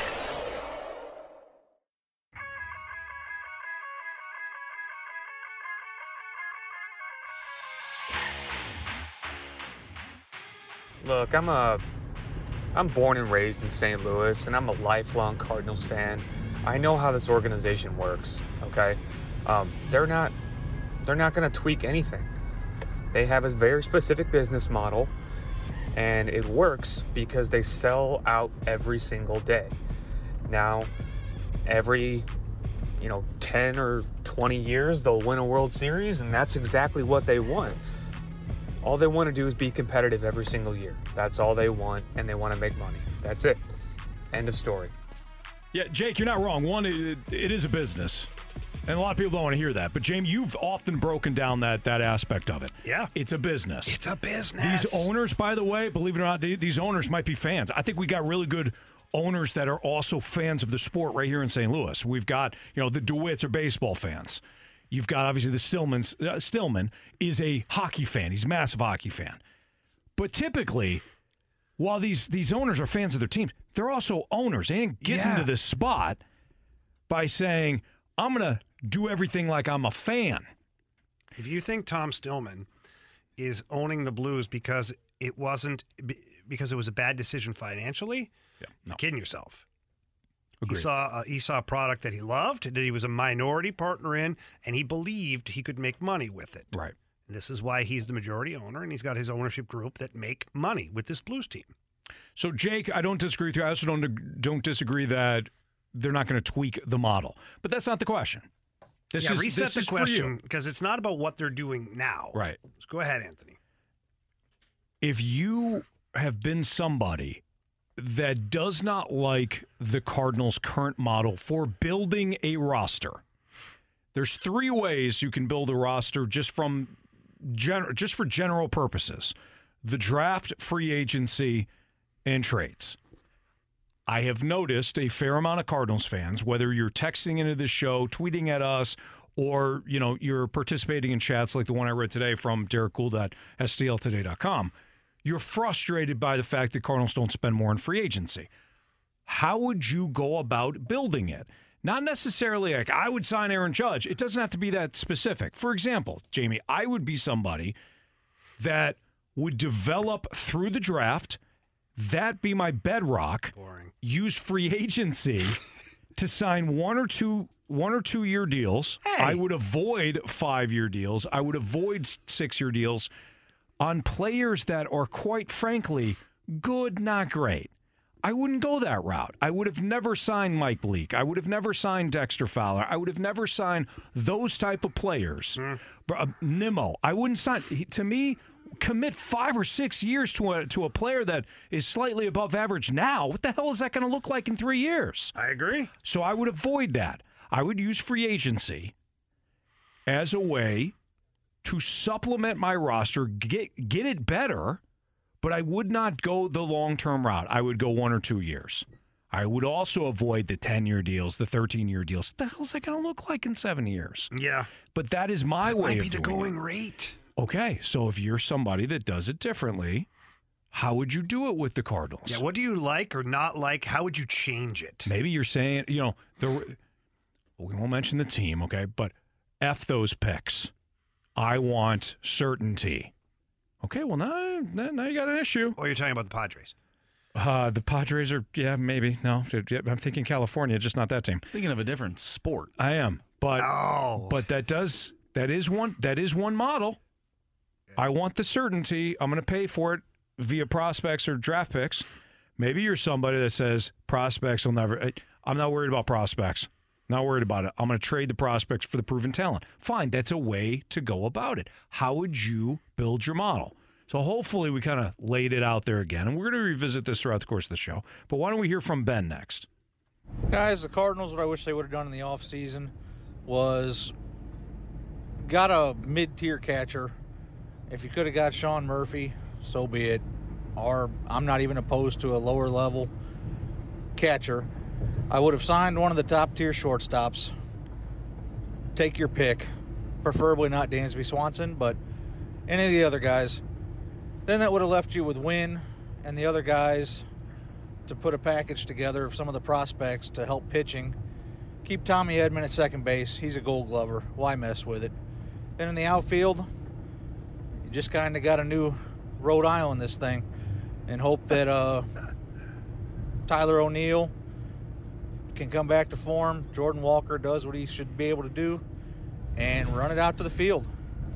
Thanks, guys. All right, Ben, thank you for the mic drop. We appreciate all ideas. I might disagree or I might agree. I don't know. I think I disagree on the catcher thing. A couple reasons. One is, Sean Murphy wasn't a lower or mid-tier catcher. He was the top of the food chain when it comes to trade acquisitions. So that would have cost you player currency for that and prospect currency. So I think if you're talking lower to mid-tier, you'd have been dropping way deeper into the catcher pool. And if so, and you go sign a shortstop, let's say it's Correa. Let's just use Correa. Did you really get better? Because you didn't. Because in my opinion, you signed Contreras, but you still need another bat. So if you had a mid to lower level catcher and then you go get Correa, you literally just did the same thing. You just swapped catcher for shortstop. So you went and got another bat, but you didn't get enough bats yet. And more expensive for more years. Yeah. So, I understand what Ben was trying to do there. Save money behind the plate, add money to the shortstop position. But they kind of did it in reverse, and except now they have a Gold Glove second baseman playing shortstop who is in the discussion for Gold Glove. They have Brendan Donovan, who's a Gold Glover as well. And you know what I'm saying? Yeah, I do. Their defense, they're not disrupting the roster as much. If you put a mid to lower level catcher after you've just had Yadier Molina for however many years, 20 years. Yeah. I don't know how that flies. I agree. I'm fine with what they did. Our conversation is, as you know, Jim, we're trying to expand it more. Yeah, but I like the idea. I do too. I like the look. All opinions, we love them. Send them in. What we're trying There's to say, no right answer until this team wins the World Series with whatever model they're using. For some, how do you get there then? I think that's the question, right? Ohtani. What about the people that... What'd you say? Ohtani. Ohtani. What about the people that think what they're doing now is fine? Well, that I think they're is... scared to What if they don't want to? Yeah, well, no, probably, some yeah. of them are. Some of them are sending in some mic drops. Yeah. Well, that's fine too. Let's again. What I'm interested in is knowing how Cardinals fans are thinking, because we all want to play kind of that GM role. That's what we're doing. If you're complaining about Mo, you're playing GM. I would have done this. But if you're going to play GM, then step into all of it. Not just, I would have signed that guy. You're talking about one singular move or two singular moves. If you want to play GM, talk about philosophy. How would you build the roster? Would it be mostly draft, or mostly draft, then I'm going to trade the picks to get proven talent, which is fine, but there's some holes there. Juan Soto is a perfect example of that. You would have unloaded the farm system for Soto for 2 years with no guarantee that he would have come back. But maybe that's your philosophy. I want that proven certainty right now, and I'll kick the can down the road. That's what we're kind of looking for. So our Air Comfort Service text line, 314-399-9646. We understand if you can't send us a mic drop, although it is really easy just on the 101 mobile app. They get a little microphone, just click that and send it to us. But we did get a good one from the 314. Because you had said, well, what about the people who believe in what's going on here? Yeah, sure. So said, I would do what they're doing currently, draft and develop through the system, and then sprinkle in some really good players, maybe 3 or 4 really good players. But the way teams are forming super teams now, you need at least 3 or 4 really good players in the lineup to win a championship. The Cardinals also need to start doing a better job of evaluating their own talent. If you're going to draft and develop and use that model, then you need to know your players and not trade away great players and keep the average ones. That's from the 314. Yeah, I agree. I would phrase it as, if you're going to go this route, and I'm saying I'm good with it because I'm also choosing to kind of build this way because I think it's more sustainable. But I've admitted that there's always risk, right? There's risk if you want to go heavy in free agency. There's risk if you want to go heavy along the line of, I'm going to draft these players, I'm going to develop them, then I'm going to trade them for proven talent because their proven prospects aren't. There's a risk to that. And there's also a risk to say, I'm going to use these prospects to contend. Well, the risk there is you better draft well. You better be outstanding from that standpoint, and you better be outstanding when it comes to developing these guys too. Because if you play the long game, cool, they've got to pan out. You can't have a couple of busts when it comes to your top prospects. When you play the long game, you better consistently have good drafts. Exactly. Because you got to churn it out. You have to have that staggered. If you're only counting one good draft every 4 years, then all you're doing is the rebuild model almost. Right. And you can't do that. You have to draft every year. When you have a good draft, let's say the Cardinals had a good draft last year. This year, there has to be an influx of at least 1 or 2 young guys to their lineup, and so on, and so on, and so on. Or if you're not developing as fast as you're needing to be, then you're stuck. Right. That's when you got to dive into your pockets and go find the guy to fill that spot. That's why I say every 4 or 5 years, the Cardinals need to be like, okay, we've had a couple of really good drafts here. We're going to send some prospects. We're going to get a proven talent in because we really need a guy at this position, or we really need talent in this area. And then, boom, back to the draft board. Right. And keep building around that.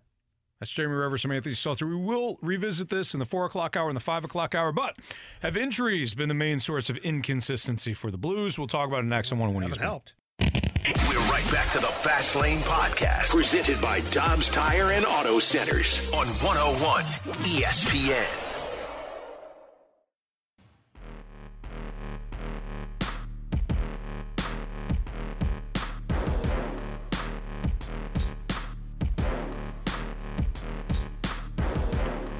We got a text in 314-399-9646 to the Air Comfort Service text line saying, "Great, you guys only played 2 mic drops. I read one message. Awesome." I was disappointed in you, Anthony. Number one, as I mentioned it last segment, I mentioned it twice, we will be revisiting the Cardinals topic. Number two, don't whine.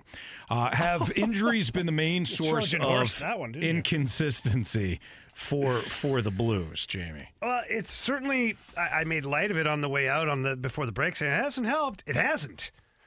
Look, this team, I tried to find out how many games this year they've actually had their full roster. I think it's like 2 or 3. That's not great. I mean, when you take into consideration Logan Brown being available or not being available for the home opener, then Toropchenko coming back in, and some of the other ones along the way, I don't think they've had a full team for more than a small handful of games. I'm still working on trying to figure out. Doesn't matter. The point is that every team has injuries. The Colorado Avalanche have been decimated with injuries this year to big players, too. Landeskog's been out. McKinnon's been out. McKinnon is back now. So the Blues are not the only victims of the injury bug this year, but it does make a difference. And if you look at the 3 guys that were just out, if you isolate just this last little period of time, you got Riley, Tarasenko, and Krug. That's 3 guys off of your power play. And then you wonder, well, why is the power play not consistent? 3 of your guys that were part of your power play last year and the year before, that was a pretty darn good power play, top 5 in the NHL, top 3 last year, are off your power play. So when you talk about, is this team suffering because of injury, the inconsistencies are magnified by the injury? Yeah, they are. I mean, you have no choice but to do that. But then if you move the ball forward, what do you do about it? What do? You sit there and cry about it? No, you can't. This is why your depth has to be there. And this is why Doug Armstrong signs depth players to be able to help out. Like when you look at the Blues on their back end right now, Marco Scandella was supposed to be available. He's not. So you insert Nico Mikkola. I think that's an adequate swap out right there. Some would argue that it's an upgrade. Some would say it's a downgrade. Some would say it's right on par. It doesn't matter. You had a guy that step in there. Scott Perunovich goes down. Calle Rosen. He's done a great job.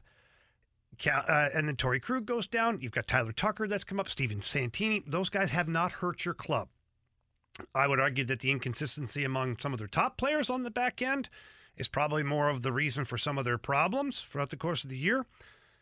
But you've got depth. And you go to the forward position, a lot to be said there too. Now, their depth was really tested for a little while there. They had Will Bitton up here and had some other guys where you're like, who's that? Like, not really sure who these guys are in the organization. Alexandrov was a guy that's relatively unknown to Blues fans.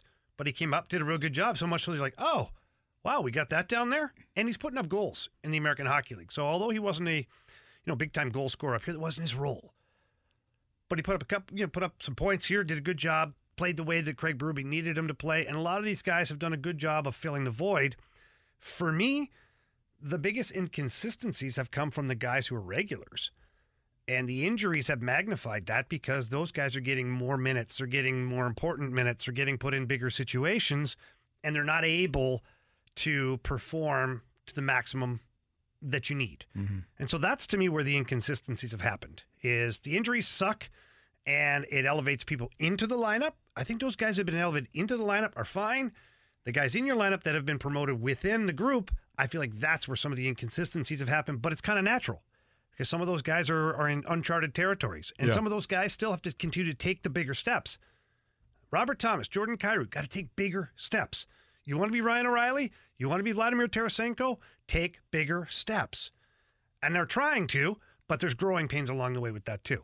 Yeah, Jamie, I'm with you in terms of the injuries. They certainly don't help. How could they?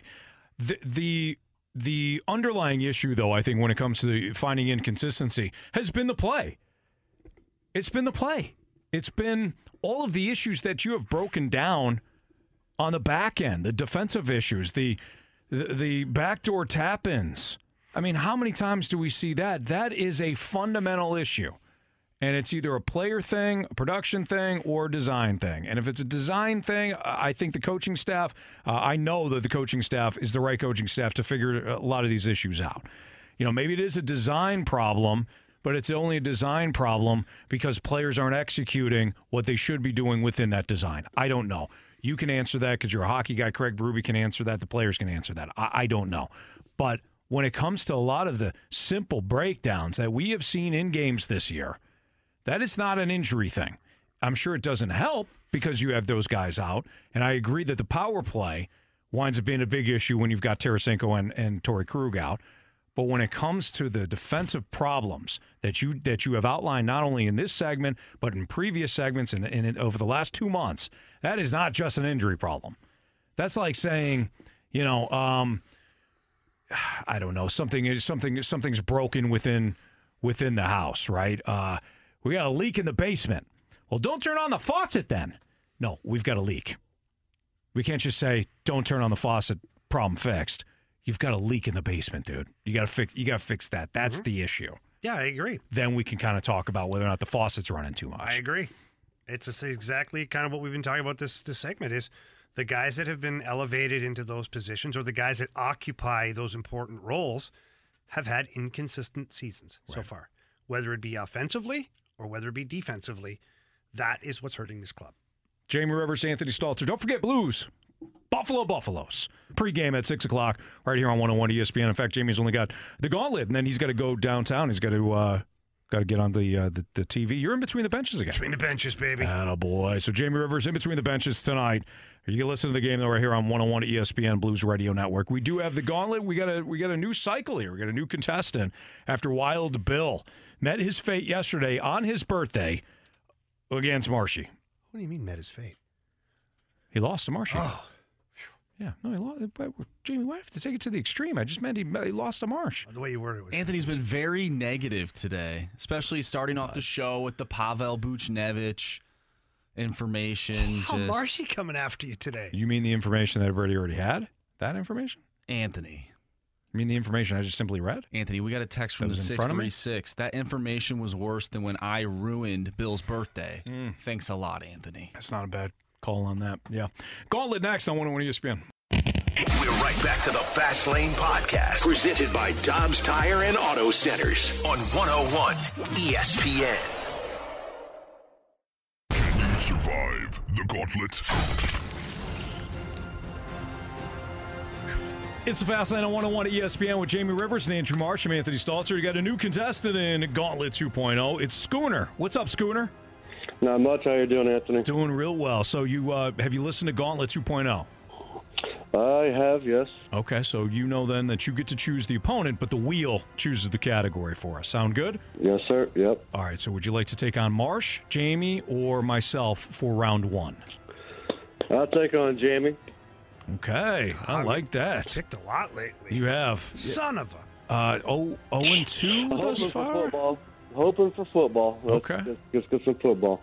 0-2 thus far in Gauntlet 2.0? You're looking for it. You know what? I hope it is football. Bring it on, baby. It's game day. All right, Jamie, the competitive fire is coming out. I love it. That's the Jamie Rivers we love. So Jamie's going to head out right now.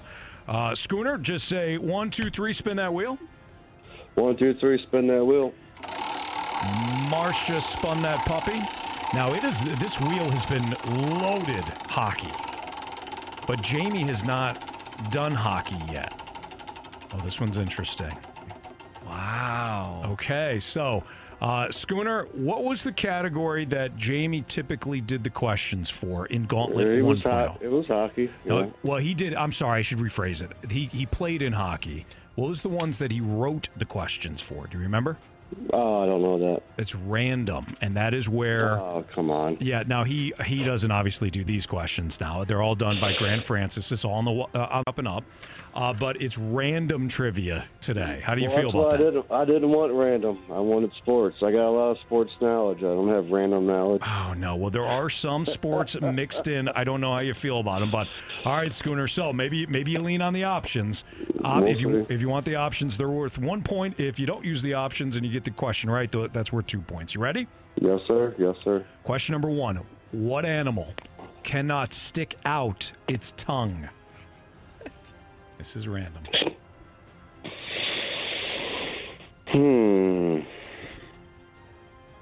I guess I'm going to need the options. Yeah, Don't blame me there. Okay, so what animal cannot stick out its tongue?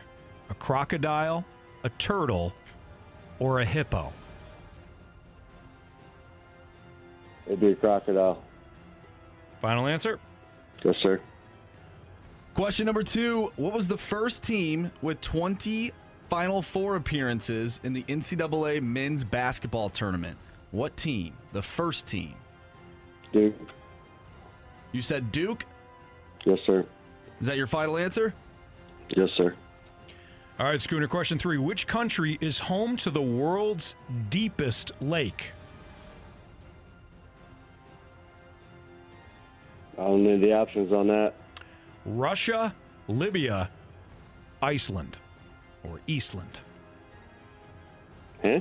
Why is it Iceland or Eastland? Depends on how you say it. Yeah, it depends on how you say it. We'll go with Iceland for this, though. So Russia, Libya, or Iceland? I'll say Iceland. Final answer? Yes, sir. All right, last question. This is a fill in the blank. In bowling, 3 strikes in a row is a turkey. 6 strikes in a row is a wild turkey. And 9 strikes in a row is a what turkey?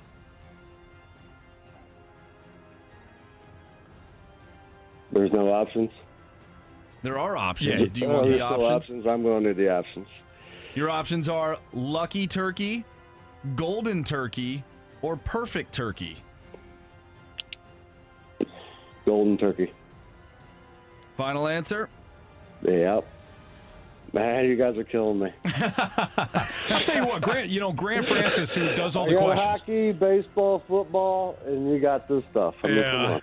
Well, it's tough. Grant Francis has done an excellent job, I think, on that last one's really fun. All right, Schooner, so Jamie's got his headphones back on here. How'd we do here? All right. You better pack a lunch. Pack a lunch. All I right. need a pack of lunch. Now, the wheel has been very loaded to hockey, which, of course, is Jamie's forte. Now, Jamie did lose last week in hockey. I did, Bill. Wow, Bill got Bill me. got him.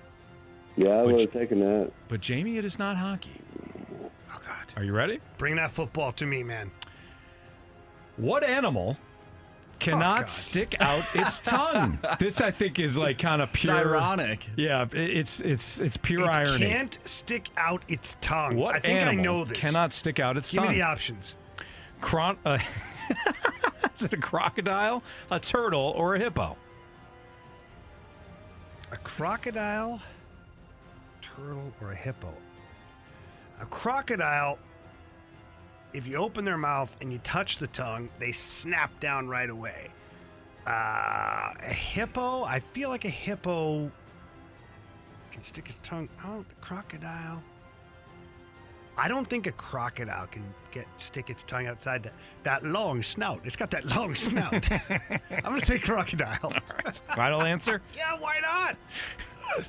Jamie, question number 2. Alligator go. He's so angry because he got all them teeth and he ain't got no toothbrush. Well, Mama's wrong again.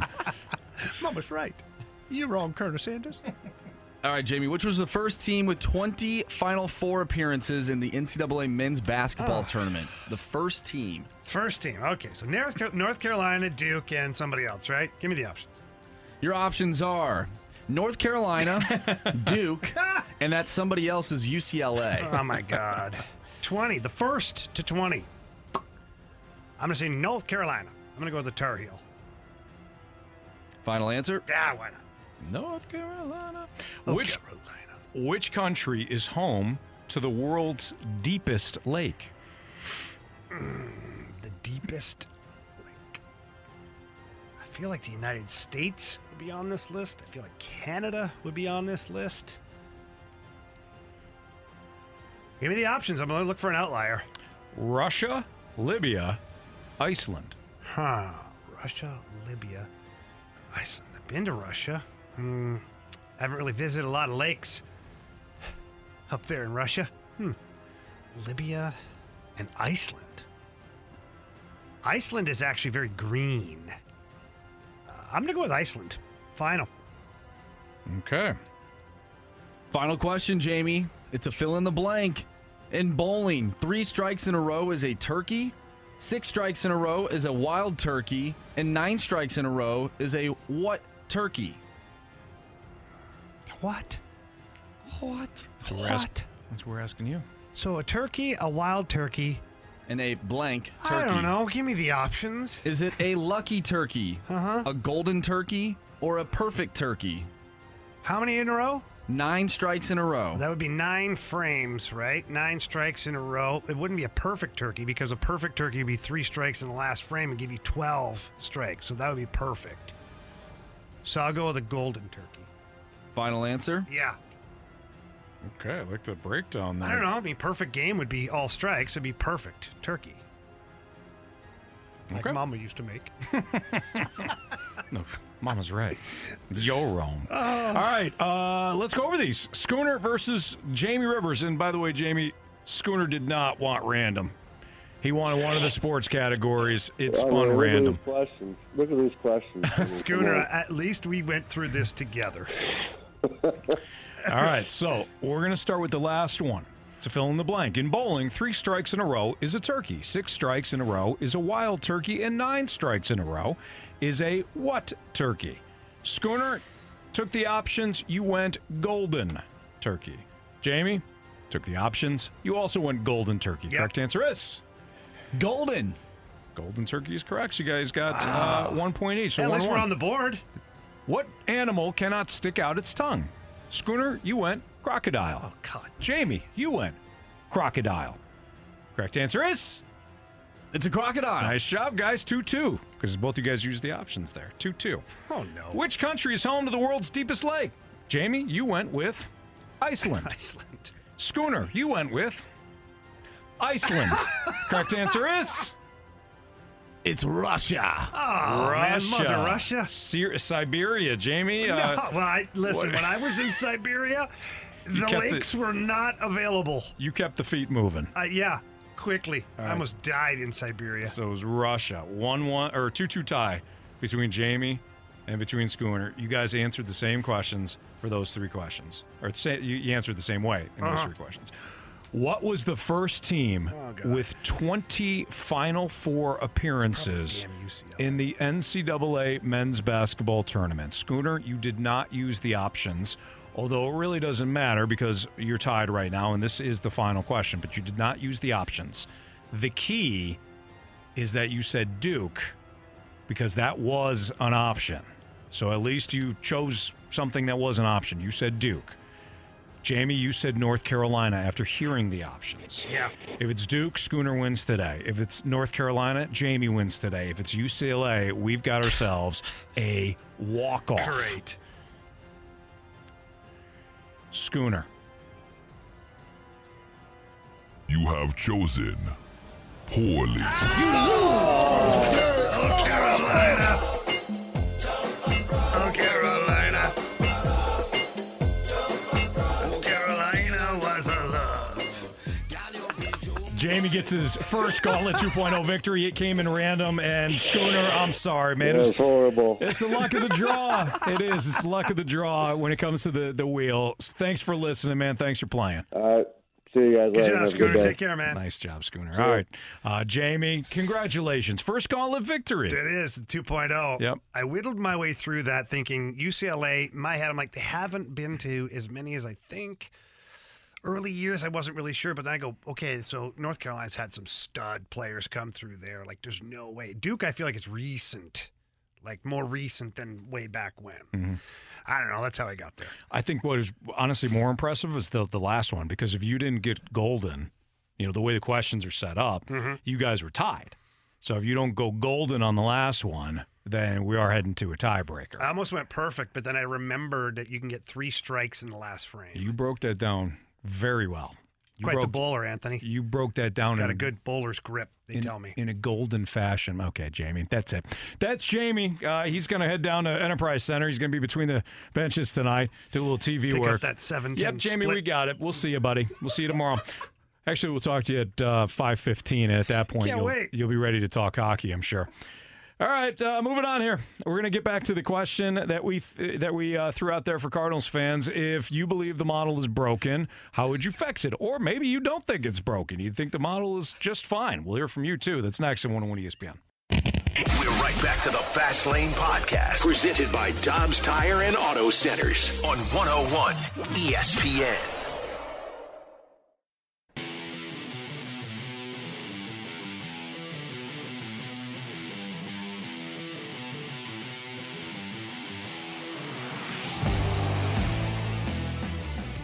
How about we look at our scouts and our talent evaluators, looking over all the talent that we've lost in the last 10 years, due to waiving or trading or not re-signing. Look at all the talent that we've had that could really help our current roster out. Ozuna, players like that we've lost. It's just a sin. All right, so that was, the last one obviously was Janet. Joshua was talking about, in reference to my question today, which is that if you're someone that believes that the Cardinals model is broken, or let's just say it needs to be tweaked, how would you fix it? How would you tweak it? And Joshua kind of outlined why I would be hesitant sometimes to give up players in a deal that you think, if you're somebody that says, I want to make sure that I have certainty, I know that prospects are just that. They're prospects. Go out there and get the sure thing. We could argue whether or not Ozuna was a sure thing, and it didn't work out for the Cardinals. So you could say, we gave up too much in that deal. First of all, that was the cost of doing business. And two, you needed that because you didn't draft position players well. Over the last couple of years, the Cardinals have adjusted that because they were just going for pitchers. It's why you had organizations calling constantly, wanting to deal with the Cardinals to get their pitchers, to get their young pitching prospects. Now it's flipped because they've had more of a concentration on getting high-end position players through the draft, such as Jordan Walker, Nolan Gorman, or Dylan Carlson, or Mason Wynn. But that's the risk if you do want to build your model, build your roster, saying, I'll give up the prospects because that's all they are. They're just prospects. Give me the proven thing. Ozuna's a perfect example of what could go wrong if you do that. You give up a Cy Young winner and a really good starting pitcher in Zach Gallen. So you had Sandy Alcantara being the Cy Young winner and Zach Gallen being the starter. I'm not saying the Cardinals shouldn't have done that. I have always argued I understood why they traded for Ozuna. Oscar Taveras passed away in that car accident in his hometown, and then you didn't have high-end position players that could hit in the middle of your lineup. So you had to go out and get Ozuna, and it's not just Ozuna. Paul Goldschmidt and Nolan Arenado are the flip side of things, giving up some prospects to get the proven talent that can hit in the middle of the order. The difference between the Ozuna trade and the Goldschmidt/Arenado deals is you didn't give up top prospects in the other two. It's not like the Cardinals and Joshua, I've heard this before from other people as well. Hell, I've said it before too. Well, you have to understand what you have in your organization. The Cardinals knew what they had in Sandy Alcantara. They might not have known that he's going to be a Cy Young winner, but it's not as if they weren't aware that they were giving up a really good pitching prospect to get Marcell Ozuna. They paid the price because they wanted to have somebody to hit behind Paul Goldschmidt. They knew they needed another bat.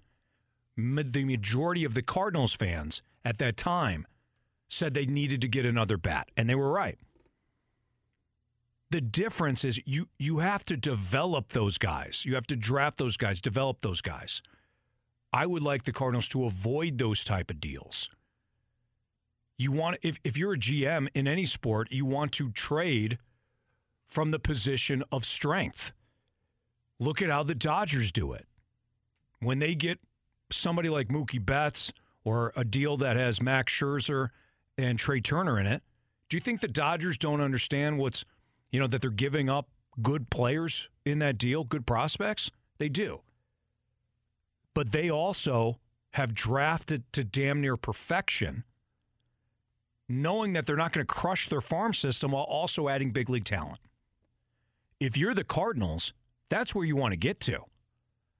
And people will say, well, the Dodgers, they can spend big. I get that. That's different. That's a different market. I understand. Look at how'd the Dodgers do this offseason. They signed him. Aaron Judge is a Dodger now? Carlos Rodon is a Dodger? Justin Verlander's? No, they didn't do much. They re-signed Clayton Kershaw. They know that their farm system, that is the key. Whether they develop those guys and they become stars, or they trade those guys for stars and then lock them up long term, that's kind of the Dodgers model. You can't do anything about the markets. Could the Cardinals spend more? Yeah.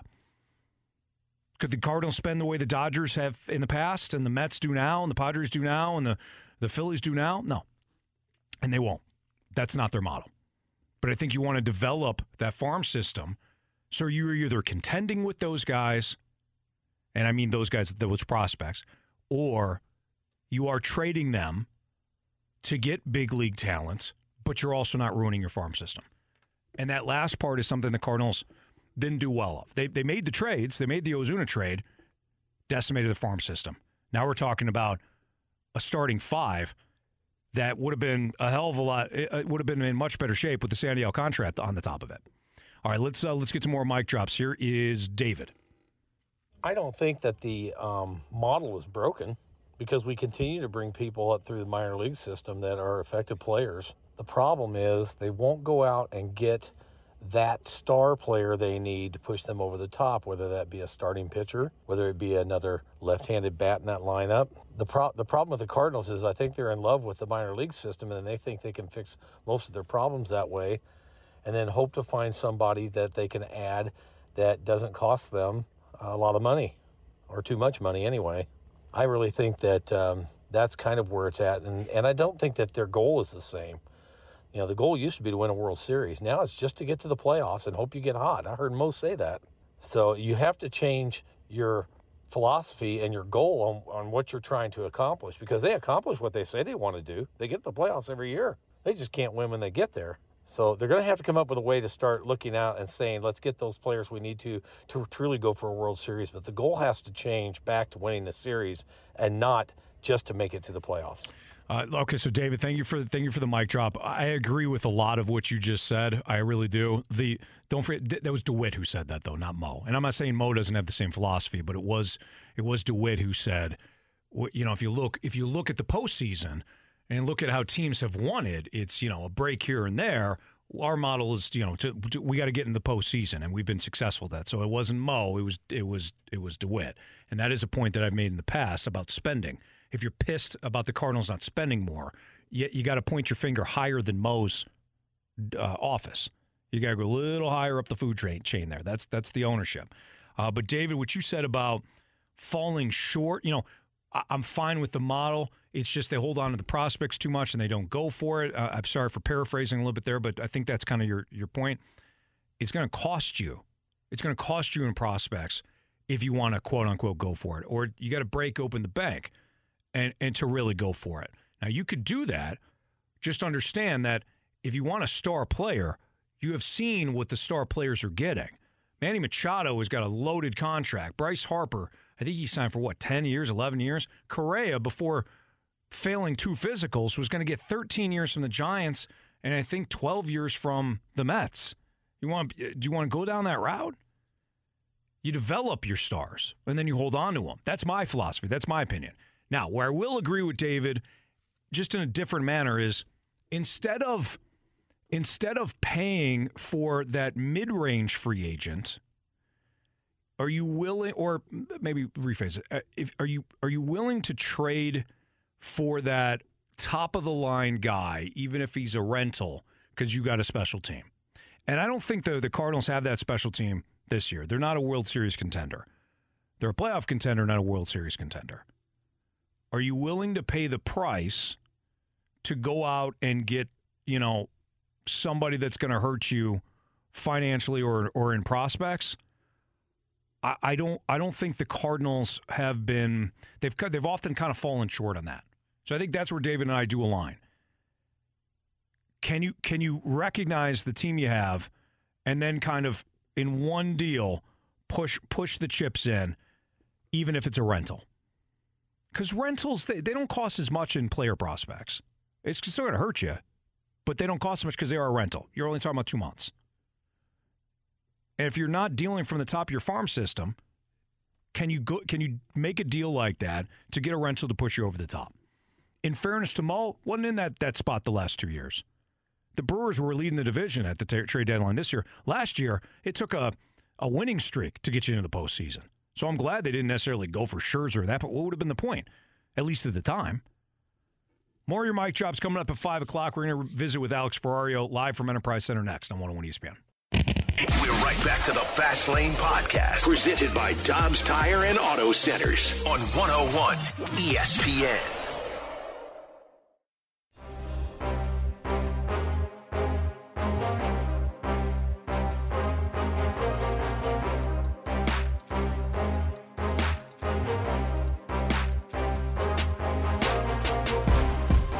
As Andrew Marsh just told you in the SportsCenter update, don't forget Blues and the Buffalo Buffaloes tonight, pregame, 6 o'clock. You'll hear Alex Ferrario, who now joins us live from Enterprise Center.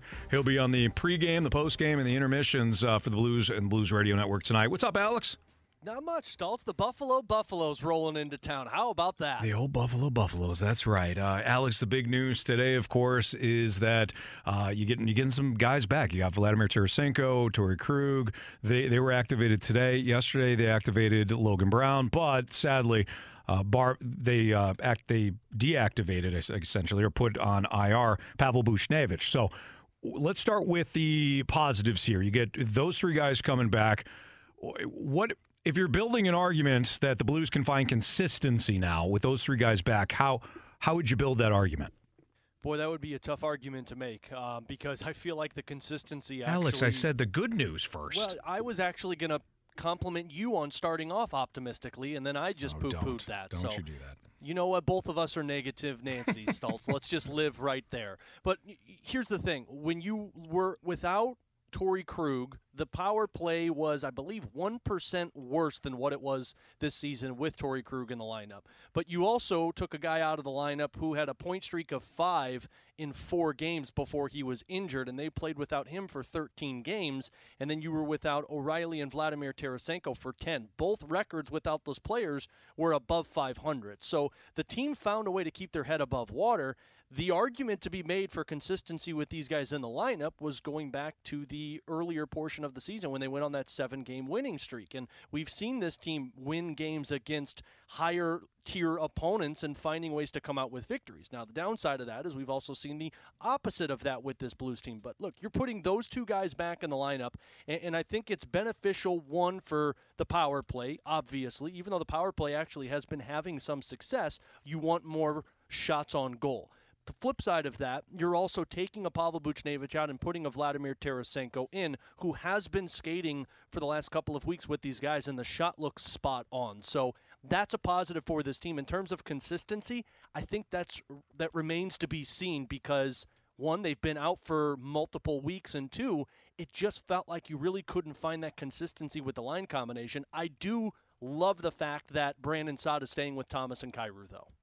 All right, so conversely now, we've got to talk about losing a guy like Pavel Buchnevich. What's the biggest loss? Man, the biggest loss for him is going to be the depth of consistency offensively. Berube talked about it earlier today. He was asked by the media, what are you losing in Pavel Buchnevich? And he said everything, because he is a two-way forward. Just as much as we talk about the points per game production from Pavel Buchnevich and how he provides that goal-scoring ability, don't forget the penalty kills that he has helped this penalty kill kind of put their head above water. Don't forget the power play that he's been effective on with this team. And really, don't forget we talk a lot about Thomas and Kyrou being Mr. Fix-It for guys to try and get that line going. Pavel Buchnevich has kind of been a Mr. Fix-It as well, moving him down to play with Braden Shen. We saw the best of Jake Neighbors, I feel like, the last couple of games playing with Braden Shen and Pavel Buchnevich. But I believe you're losing that two-way style with Pavel Buchnevich, and that comes in the penalty kill. That comes in the play in your own zone. But if this has been something that's been nagging him for a while, you always ask the question, have you been getting the best of Pavel Buchnevich? So it's a good thing that he's able to rest up here, but in terms of their own zone, I think that's where it's going to affect them the most. Alex Ferrario, of course, you can listen to him not only on our pregame show tonight for the Blues and the Buffalo Buffaloes, but, of course, in BK and Ferrario middays here on 101 ESPN. Alex, of course, the big topic of conversation, not only on our show, but your show, and even nationally, is now that you got Vladimir Tarasenko back, you got the trade deadline that will eventually be looming. If you were to kind of predict what could happen here with Tarasenko, what would you put your money on? I feel like it's still the trade. And it's funny you bring that up because I was listening to the Jeff Merrick Show podcast on my way down here to Enterprise Center, and this was Elliot Friedman, of course, a national analyst who is really in-depth in terms of around the league. This is what Friedman said. He said, do I think Tarasenko is going to get traded? Yes, I think he will. Do I think O'Reilly's going to get traded? Yes, I'm coming more around to that. Absolutely. But I also think the Blues have more pieces like an Acharya, Barbashev, and Mikla. But it starts with Vladimir Tarasenko. And, my tinfoil earlier today was you lose a Pavel Buchnevich, which is a massive loss for this team. But this also gives the Blues the opportunity to put him in the top 6 because if all health was on the Blues side and Vladdy was coming back tonight, part of me wonders if Vladimir was playing on that third line because I don't know if you're breaking up Pavel Buchnevich and Braden Shen, although Jake Neighbors did drop down, so maybe they would have kept Buch and Vladdy with Braden Shen. But I believe it's still going to be the trade route for Vladimir Tarasenko just because of the need of goal scoring around the National Hockey League. The Carolina Hurricanes lost Max Pacioretty for the rest of the season. That was a player that they were banking on having in the postseason that they acquired from Vegas to be a goal scorer. The New York Rangers have continued to talk about not having that top-end goal-scoring ability. There will be teams looking for that, and when you look at the names that are out there right now, Bo Horvat's a goal scorer, but he's a centerman. You also look at Patrick Kane. He's going to cost a team a lot because multiple teams are going to have to eat some of that salary to take on $11 million. And when it comes to Vladimir Tarasenko, you got, half of the cap that's going to be against him by the trade deadline, and it just comes down to moving that no-trade clause. So this next 12 games that the Blues play with Vladimir Tarasenko are going to be massive, and it benefits him and Doug Armstrong, I feel, to have this top 6 role once again. Same question, Ryan O'Reilly. What do you think? That one I am still not sure on. One, because who knows when he's going to be back. Jeremy Rutherford, who was with us today on BK and Ferrario, talked about it. He still hasn't been able to get that skate on, at least from our knowledge.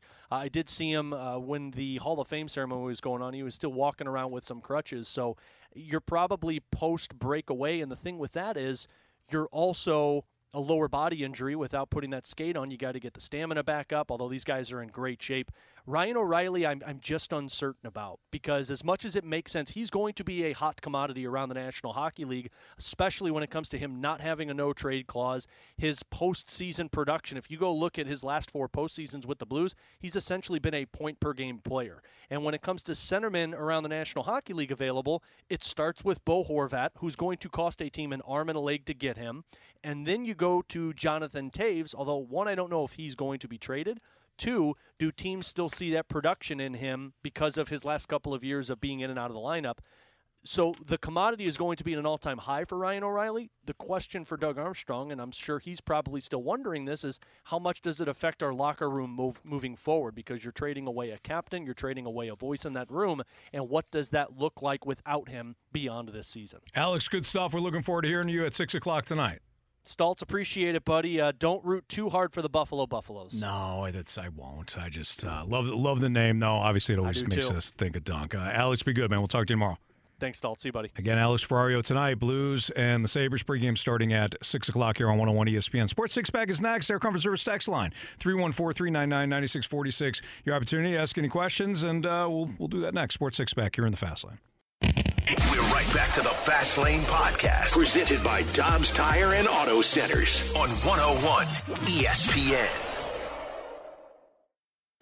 I have a question. It's time for the Fast Lane to answer your sports questions. I want to ask you a bunch of questions. I want to have them answered immediately. Answer the question. Answer the question. Asking me all these weird questions. Answer me! The Sports Six-Pack is refreshed by Schlafly Beer, the original St. Louis craft brewery. That promo in the commercial reminded me that we need to give away some Adam Sandler tickets. So let's do that. Every day this week, we have your chance to win a pair of tickets to see Adam Sandler live at Enterprise Center on Friday, February 10th. Limited tickets remain to see the Adam Sandler live for one night only at Enterprise. And you can get all the details, find a bonus chance to register to win free tickets for Adam Sandler right now at 101ESPN.com or on your 101 mobile app. But here's your trivia question today. You got to be the 101st texter to the Air Comfort. Actually, you know what? Do you have all the questions? No, we're still getting questions in. We'll hold off on this just till the end of the segment, because if I say this, all the answers are going to come in, and then Marsh is going to be absolutely screwed when it comes to the Sports Six-Pack.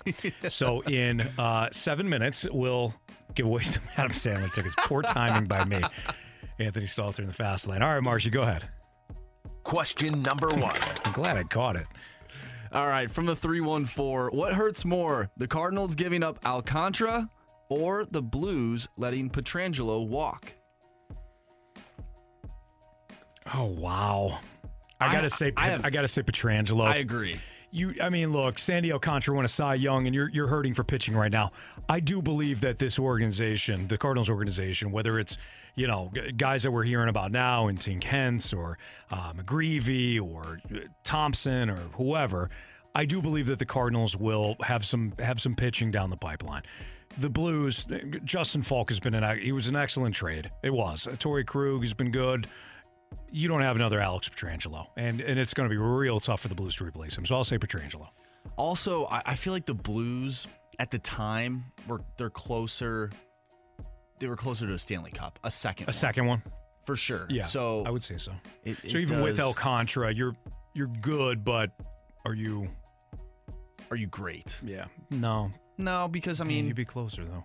You would be closer, but the Blues. The Blues. They had a real legit chance to win one back-to-back while he was still there, and then the following year you could say they had a shot too, and you'd still have a lot of your same core. You still have Robert Thomas, you'd still have Jordan Kyrou. You may have had to push the contracts, the extensions, further down the line, but yeah, I'm gonna go with Petro. It's a good question. Question number 2.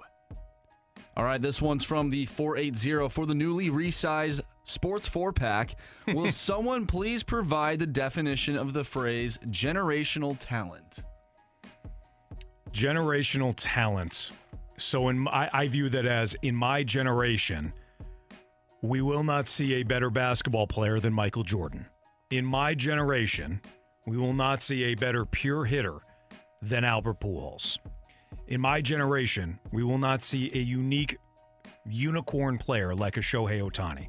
It is just when I'm watching, for my generation, I'm going to be able to watch, or have watched, those players. That's how I would phrase that. So the 480 also says that my thinking is that a generational talent is someone who will be held in high esteem 20, 30, 40 years from now in their sport. Therefore, it makes no sense to label someone a generational talent before they actually do something. Looking at you, Juan Soto. That's interesting. Now, Juan Soto has also won a World Series. It's true. And has posted numbers that I can't remember the comp, but the comp is outstanding. He's got like the same numbers as somebody absolutely historic Hall of Famer to this point in his career. Probably a generational talent. Probably a generational talent. I don't. Maybe my definition is way off though, because would Mickey Mantle be a generational talent? Yeah, I didn't see him though. So maybe that is more in line. The definition is more in line with what the texter's saying. That's a good call. Maybe it's open for interpretation. I don't know. Interesting, nonetheless. Question number 3. I feel like everything, is really up for interpretation. Yeah, 100%. All right, question number 3 from the 314. Do you think Tom Brady will pull a Roger Clemens and not sign with the team until week 7 or 8 just to stay healthier until the end of the season? If you were a running back, tight end, wide receiver, corner, maybe. Quarterback, no. And I don't think that Tom Brady wants to half do anything. Half game plan for anything, half season for anything. Absolutely not. No. I think if Tom Brady is coming back, and I do believe he will come back, I'm not saying he's not thinking about retiring and all that, because I think he's, somebody that will look at all aspects of it and then make a sound decision. But I do think he will come back, and it's not going to be for half a season, no. By the way, Ted Williams is the comp. We're getting multiple texts. Ted Williams. So. There you go. So Juan Soto's the same numbers right now as Ted Williams. Yeah. I mean, that's pretty. Yeah, that's he's a pretty good player, wasn't he, Anthony? He certainly was. Question number Not 4. a generational talent, though, because I didn't see him. That just blows up my definition. All right, from the 314, do you guys think that the Blues are a better team next year if they trade some key players for draft picks? Are they deep enough? I don't know if you're going to get. I'll tell you what. I understand the line of thinking when it comes to trading Vladimir Tarasenko and or Ryan O'Reilly to just get something in return. I get that. I don't know if the return is going to be as sexy as you think. No, and I don't think it's immediate either, right. Obviously. It's not like the NFL where the guy can just come right in and it's make Von a difference, Miller. Right? Yeah. I don't know. I keep looking back to maybe the Kevin Shattenkirk trade. That was the last time, at least for me, when I was like, wow, that's like they didn't get anything for that. And that was similar. They held on to him. They said we're gonna roll into the year. We'll see how we do, and then they traded him. Yeah, I remember being mad about that trade. I remember that. You knew that you couldn't re-sign him. I can't remember what they got for Kevin Shattenkirk. I think they got Zach Sanford. Meet me at the Garden? And they had what's his name? He was a goalie.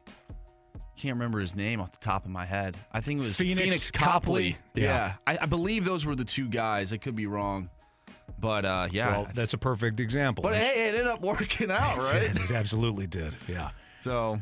No, I think you're a better team next year with little more cap space. Yeah. And Doug Armstrong's got some flexibility to make some moves. See, that's what I value the most. I think I value cap space over picks. Because we know that Doug Armstrong will go out and try and get somebody. Right. We've seen it before. So I value that cap space. Agreed. More so than a player that won't play for your team for a few more years, if, at all. Question number 5. All right, from the 314, is San Francisco the best remaining team in the playoffs that manages the clock well? Who's the best team? Absolutely. Yes. Kyle Shanahan is outstanding when it comes to clock management. Nick Sirianni has done a good job, but let's be honest, Nick Sirianni has had, last year's a little bit different. So let's just view this year's team. Nick Sirianni hasn't had to manage the clock that much because he hadn't been in a lot of close games this year. Andy Reid has had his issues with clock management because, in my opinion, he gets bored as a play caller and starts to, put the ball in the air when you got Patrick Mahomes. Who blames him? But I think that clock management, a lot of that has to do with protecting the lead and being able to establish the run. So Andy Reid has had his issues. And then Zach Taylor. Yeah, Zach Taylor's had some issues too. So, yes, to answer that question, Kyle Shanahan is probably the best at clock management. Him and Andy Reid, nothing away from Zach Taylor and nothing away from Nick Sirianni, who's had excellent years. Those are the two best coaches remaining. Question number 6. Oh, that's weird. We got through 6 questions, Anthony. I was hell-bent on doing it, and I know you were too. From the 636, just an interesting question. Let's say you add a former player in their prime to this Cards team to play here again. Who would you name? My best friend said So Taguchi. So kind of like a fan favorite type deal? I think if you can just add any former player from their prime to add to this the prime. This team. To play here again. Albert. Can I go Albert? Well, I feel like isn't it the ultimate cheat code? That's kind of a cheater. Okay, so besides Brad Thompson, why don't we go with Chris Carpenter? That's a good one, yeah. God, no, it would be sick to put Albert back on this team. I mean, come on, that's the answer, right? Like MVP Albert. We're talking about prime, in his prime? Yeah, I mean, that's like the only answer, right? Yeah. We could say Scott Rolen, who maybe makes the Hall of Fame. We'll update you. Let's pick a position that this team actually needs to upgrade. Why don't we just say, my answer is going to be Chris Carpenter. So if you want to think of that, Marsh, maybe we'll kind of talk about it. We do have the 2023 election announcement coming up for the Hall of Fame. We'll see if Scott Rolen gets in, so we'll update you next. But every day this week, as I mentioned, we got the Adam Sandler tickets. So here's your question. I couldn't read it at the start of the segment, or else Marsh would have got his questions buried. But if you're the 101st texter to 314-399-9646 with the correct answer, you're going to go see Sandler on February 10th at Enterprise Center.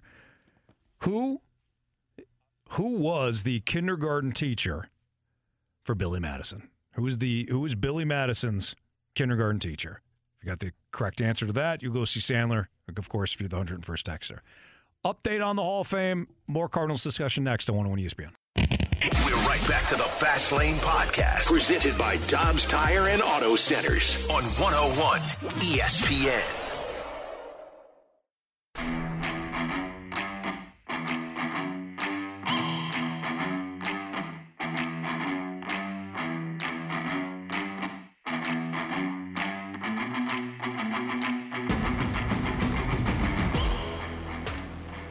The best way to fix the Cardinals' strategy for roster construction is really simple.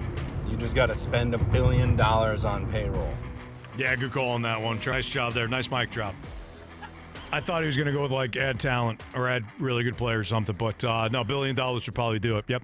It's the Fast Lane on 101 ESPN 505. Your time check is brought to you by Clarkson Jewelers, an officially licensed Rolex jeweler. MLB Network is set to announce here in the next couple of minutes the 2023 Hall of Fame election announcement. We will go live. Maybe it'll be our guy, Greg Amsinger, who I see right now on TV. I don't think he makes the announcements, but we will go live to hear if Scott Rolen has been elected to the 2023 Hall of Fame election. I think he will be, but it's, locally, it's the best local angle when it comes to the Hall of Fame. So when the MLB Network does do the announcement, I see a little timer here for us. That's nice. So about 9.5 minutes. So actually probably get to that in the next segment, which would be Jamie Rivers. Maybe we'll just bump Jamie and tell him to go to hell. We'll get to that. But we did want to go through some of your mic drops when it comes to the topic of the day. I position this in the way of if you were building the roster using a philosophy, not necessarily who you would have signed this offseason, that applies, but what would be your philosophy in terms of building the Cardinals roster? And the reason why we pitched this idea is because I still feel like there is some anger over the Cardinals being inactive. Them just doing the Wilson Contreras signing and calling it a day. If you would spend big in free agency, I would like to know. How would you use the draft? How would you what would you do in trades? It evolves the conversation from the Cardinals don't do anything. They're cheap. They don't go for it. It evolves it to, okay, you essentially want to play GM. Do the whole thing then. Focus on everything. Focus on how you would build the roster. Because for me, I would lean on the draft. It's cost control. You're talking about cost control players, and if you're really good at drafting, scouting, and developing, you're going to have a better chance at a sustained run. What that doesn't mean is avoid free agency. I would use free agency to pick up players on shorter deals, 2-year deals, 1-year deals. Similar to what the Giants did a year ago with Carlos Rodon. 1-year deal, got the best out of him. Let him reestablish his market value. And then if you want to re-sign him, fantastic. If not, goes to the Yankees. Now the Yankees are committed for 6 years. We've seen this before. Josh Donaldson, Braves got the best 1-year deal out of him. He moves on, goes to the Twins, I believe. Or maybe he went to the Twins, then to the Braves. I can't remember what the order was. But that would kind of be my philosophy, free agents. 1-year deal, really good players, fill holes, like Cody Bellinger, perfect example this past year. 1-year deal for him, outfielder, reestablish the market. If he sucks, you're moving on in a year. If he's great, you got a great year out of him, and you're not paying full market. That's how I would treat free agency. But how would you do it? All right, here's Mike leaving us a mic drop. Hey, guys, if I were to construct this team the way I wanted, I would hang on to those prospects. And I think the front office has done a good job of keeping those guys, because I think in the next 2 to 3 years, when they cut these guys loose, I think we are going to have a legitimate chance to compete and go far. Keeping Arenado and Goldschmidt at the corners it's going to be a good team. And I do like adding those 1 to 2 year contracts to players that have already had an established career, that they can maybe help out the roster at 1 or 2 positions. So, by the way, congrats on Chip Carey being the new Cardinals color commentator. I think it's a great hire. Going to do a great job. Welcome to St. Louis. All right there, Mike. Nice job. Nice little shout out there for Chip Carey. All right, why don't we get to the next mic drop so I don't get yelled at by a texter who doesn't like the fact that we only play 1 or 2 mic drops. Here's Robert. Hey, guys, I'm fine with the offense the way it is if we've got a top of the National League rotation, which we don't have. I think this team, at best, we've got a couple of number 3s and a number 4 starter. We've got no 1, we've got no 2. So with the prospects that we have, and I think traditionally the Cardinals have overvalued their prospects, I would have liked to have seen the Cardinals leverage those prospects for, if not a number 1, a number 2 starter, because the fact of the matter is, yes, we'll make it to the postseason, but when we get there, how far can you really get without top-end pitching? Thanks, guys. Robert, hey, great mic drop. Marsh, you got something? Yeah, I was just going to say those two, Mike and Robert, two completely different thoughts that lead to the Cardinals going deep into the playoffs. Mm-hmm. Just two separate things. They both have to do with prospects. Either you're getting rid of them or you're keeping them. And I feel like that's where a lot of people, they fall. It's very split. Yeah, they kind of differ in that, right? Great mic drops. Robert, let me play devil's advocate with you, though. So the idea of trading those prospects, you get to the point where you're like, okay, listen, we absolutely need pitching. We need top-end pitching, not pitching. Top-end pitching. So let's deal from our farm system. Now, maybe Robert was indicating that you go for you keep Walker, you keep Wynn, but starting like top-end starting pitching, that's going to cost you. So you're probably dealing from the top of your farm system. If you do that and you retain those guys, whoever that ace pitcher is, and you retain them for a while, okay, great. Theoretically, you're set up for a couple of years. What if it's a Marcell Ozuna, though, from a pitcher? So obviously he played the outfield, but let's just say it's a pitcher. Same idea. We're going to trade some prospects for Ozuna.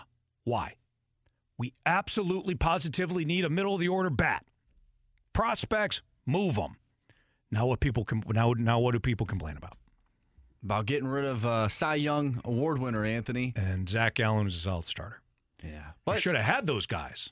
You got a Gold Glove winner, Anthony.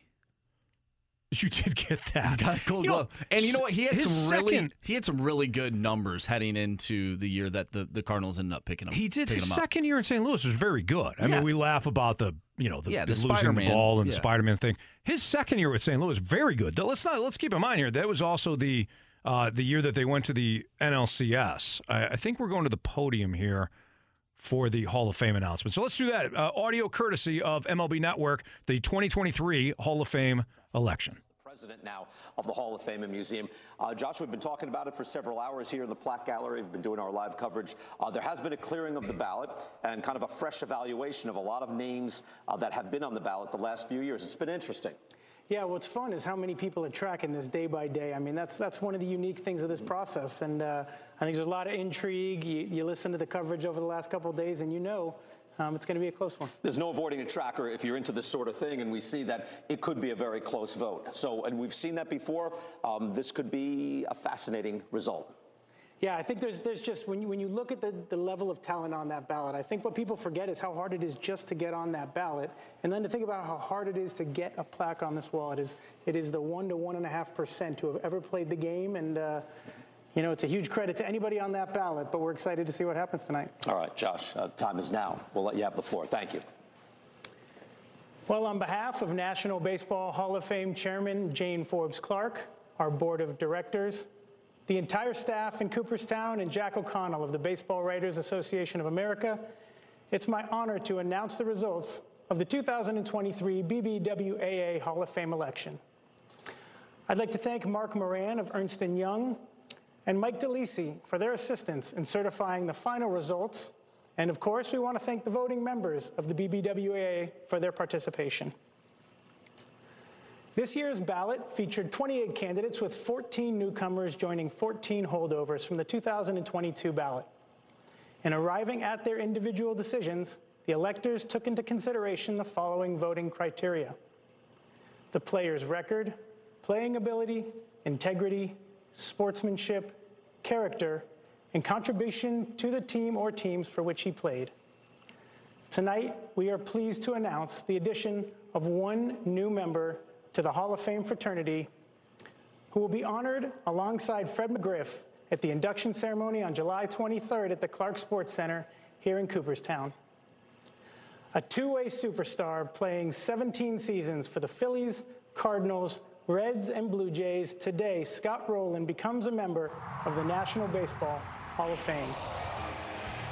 He burst onto the scene as the 1997 National League Rookie of the Year and would go on to win 8 Gold Glove Awards and make 7 All-Star teams. A lifetime .281 hitter and 2002 National League Silver Slugger, he clubbed 316 home runs with a career OPS of .855. Among third basemen, the Indiana native ranks in the top 10 for wins above replacement, while defensively only Brooks Robinson, Mike Schmidt, and Nolan Arenado have won more Gold Gloves than he did at the hot corner. He batted .421 in the 2006 Fall Classic, helping the St. Louis Cardinals to a World Series title. Scott, welcome to Cooperstown. Brian? Wow, so the suspense was there. I didn't know. I never asked. I don't want to know. And when you said, even when you said we're welcoming... All right, again, that audio courtesy of the MLB Network. Congratulations to Scott Rolen. Again, if you did not hear that, we just played the live announcement. 2023 Hall of Fame election announcement. Scott Rolen elected into the Hall of Fame in the 6th year on the ballot. He received 76.3% of the vote. I believe he needed, 75%, I think, 75% to get into the Hall. So he gets in 76.3%. To me, I don't know how anybody else feels, and I'm sure I'm preaching to the crowd here in St. Louis. To me, Scott Rolen is a Hall of Famer. And I have a very tough time when it comes to Hall of Fames and who should be in and who should be out. If it's not Albert Pujols or somebody that I know is an absolute superstar, I have a difficult time comparing eras. I have a difficult time comparing numbers, what numbers mean what. I'm not saying I can't dive into it. It's just I have a hard time saying whether or not a player is a Hall of Famer. I thought Derek Gould, who did have a vote and who did, if you follow him on STLtoday.com, did elect Scott Rolen. He did have Scott Rolen on his ballot, I should say. I thought he brought up a great point about playing third base. He said the power numbers are kind of there, but not in the way that first base power numbers are there and outfield numbers are there, like specifically left field. But you also don't necessarily get the defensive popularity as a shortstop does. So you kind of caught in between. You're a third baseman. Everybody knows that third base is a spot that you absolutely have. You can't have a weakness at third. But when it comes to the numbers and the popularity and what's going to stand out, power numbers first in left field, defensive numbers, maybe shortstop. So third base kind of caught in between. I thought that was an excellent point by Derek Gould, an outstanding reporter for the Cardinals and STLtoday.com. But for me, Scott Rolen, when you listen to the players that either used his defense, like our guy Brad Thompson or Chris Carpenter, Adam Wainwright, when these guys turn around and it's Scott Rolen at third base, who's an absolute vacuum, or even our guy Chris Duncan used to talk about playing left field behind Rolen and how unbelievably special he was defensively, win a World Series, call it Cardinals Hall of Famer. Longevity is important. Needs to be kept in context, but it's important. Plus the numbers, Scott Rolen's a Hall of Famer. So I'm thrilled for Scott Rolen. Not that I know him personally, but I'm thrilled for him in terms of what he meant to the game of baseball. Cardinals fans, fact that he got in. So congratulations, Scott Rolen. Only guy. He's going to join Fred McGriff. Only guy today, though, that was announced. As Todd Helton, by the way, if you're interested, Todd Helton, very close, 72.2%, needs 75%. Billy Wagner, 68.1%. Andrew Jones, 58.1%. Gary Sheffield, 55%. Carlos Beltran, 46.5%. Jeff Kent, 46.5%. Alex Rodriguez, 35.7%. Manny Ramirez, 33.2, and Omar Vizquel, 19.5. Needed 75% of the vote to be elected into the Hall of Fame. You needed 5% to stay on the ballot. Scott Rolen, the only member of the 2023 class, he'll join in terms of being, voted in by the writers. He'll be voted in now. Fred McGriff, he'll join Fred McGriff. So just fantastic career, Hall of Famer now, and the Cardinals have another Hall of Famer. But we'll have to see what the cap is. And I'm pretty sure that the Hall of Fame works with the players in terms of what the cap is going to be. And I hope he's a Cardinal. When I think of Scott Rolen, the Phillies certainly stand up, but I think of him as a Cardinal. So hopefully he goes in as such. But nonetheless, congratulations to Scott Rolen, elected to the Hall of Fame. 6th year on the ballot, 76.3% of the vote. I'm Anthony Stalter. It's the Fast Lane. A little late to get to Jamie Rivers, but we will join him next, live from Enterprise Center, talk a little Blues hockey here on 101 ESPN. We're right back to the Fast Lane Podcast, presented by Dobbs Tire and Auto Centers on 101 ESPN.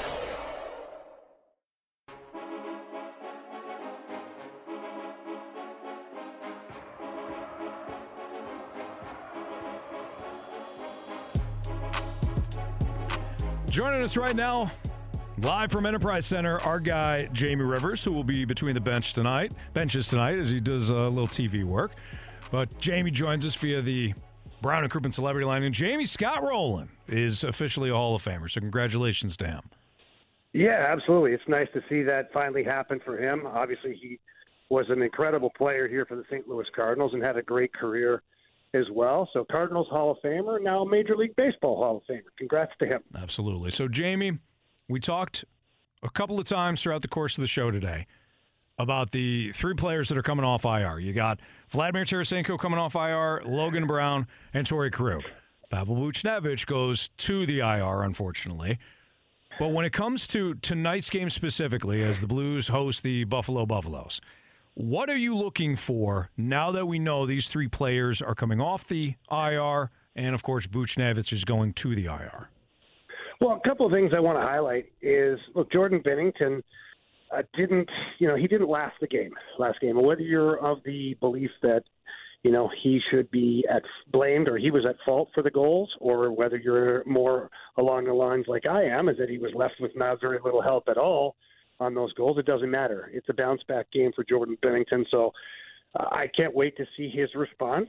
Jordan Binnington plays with that chip on his shoulder, and I imagine he's going to want to come out and put together a good performance from a goaltending standpoint. The other side of things, I want to see Torrey Krug, how he moves out here, because obviously with a lower body injury, those can be tricky. And so I want to see, especially a guy like that. He's not a big guy, so you want to see Torrey Krug use his speed and his mobility, and obviously the way he can run a power play. But he's got to be able to move his feet and be able to do things that way. So I'm anxious to see, how he looks in his first go-around and early in the first period. And then Vladimir Tarasenko. He's got a hand injury. Vladdy's a goal scorer, great wrist shot, loves to score those goals. So I'm anxious to see how the puck comes off his stick early, if he's missing his targets at all or if he's on target. And one thing I can tell you about playing the goaltender right now for the Sabres tonight, his name is Ukko-Pekka Luukkonen. I know that's a tough one right there, Anthony. Nailed it. But he carries his glove low. And we've talked about guys like this before. I think Vladimir Tarasenko is a prime candidate along with Jordan Kyrou and even a Braden Shen. Come down that wing and put it top shelf there, and I think that he's susceptible to that. So those are the things I'm looking for early in tonight's game. Jamie, when you look at, like Tage Thompson and what the Sabres team can bring to the ice tonight, you're drawing things up. You're Berube tonight. You're the coach. What are the things that you're focused on, saying to yourself, if we cannot let this element of the Sabres beat us tonight, I can't drive away from the Enterprise Center tonight with a loss because of this happening. What is that this? Too many grade A opportunities. It sounds like a broken record for this season for the Blues, but that's exactly what I'm looking to deny the Sabres. They've got a very powerful offense. We talked about it earlier. But second place in the NHL as far as goals for are for the entire club. And you got a guy in Tage Thompson who's lighting the lamp every time you turn around. So you can't give up that quality ice. You try and take away the middle of the ice. You got to check really well. I think the biggest thing for the Blues is playing in the offensive zone. You know, a couple of games ago, they end up playing with 2 minutes less than their opponent in the offensive zone. That can't happen. You have to be dominating the offensive zone, force these guys to play defensively, and keep them out of the dangerous areas. And that's going to mean all the guys on the ice playing tight defensively. Because if you're not aware of where Skinner is, he can use his speed. Alex Tuch, at times, he can be the best player on the ice, so you have to be aware of him. And Tage Thompson certainly showing that he's got the goal-scoring ability to be an all-star and an elite player in the NHL. So for me, the story tonight when I drive away from the Enterprise Center is, did the Blues take away the great scoring opportunities from the Sabres? Jamie, what are some other aspects of tonight's game that when you're on the ice, there's always certain things that you're looking for? You dove into something from the Blues standpoint, whether it's something that you want to kind of isolate with Tage Thompson. What's something that from between the benches is another aspect that you want to kind of highlight? I want to watch the Thomas line. Thomas, Kyrou, and Brandon Saad. Craig Berube making the decision to keep Brandon Saad in that line, knowing full well that Vladimir Tarasenko is available. And, look, Vladdy has played with those guys before and had a lot of success. They've put up good numbers, but Brandon Saad has been going pretty good with those guys. And look, at a couple of games ago against the Nashville Predators, those guys were dominating the game. Jordan Kyrou, with his speed alone, created so many great scoring opportunities, and he was a difference maker. So when I'm looking at the Blues tonight, I want to watch that line. I want to watch how they produce offensively. How much do they put the Sabres on their heel? What kind of offensive zone time do they get as far as possession's concerned? And then if for some reason it doesn't go swimmingly, how long does Craig Berube wait before he tweaks the lineup, before he switches things up? Because you can't let something just get stale out there. You have to make sure you're constantly putting the best product you can out there and the best combinations. And if it ain't working, you do have Vladimir Tarasenko, who's back in your lineup, and maybe he can spice things up. Jamie, we were a little late getting to you. Don't want to jack you up with all the pregame stuff you have to do before the game. So enjoy it. We'll be watching you tonight, and we'll see you tomorrow. All right, guys. Thanks a lot, man. Have a good one. You too. That's Jamie Rivers. He'll be back tomorrow, 2 to 6 here in the Fast Lane, doing a little TV work tonight ahead of the Blues and Sabres. Pregame, don't forget, starting in a half an hour right here on 101 ESPN. We got our question of the day next on 101 ESPN. We're right back to the Fast Lane Podcast, presented by Dobbs Tire and Auto Centers on 101 ESPN. It's time for the Fast Lane's biggest question of the day.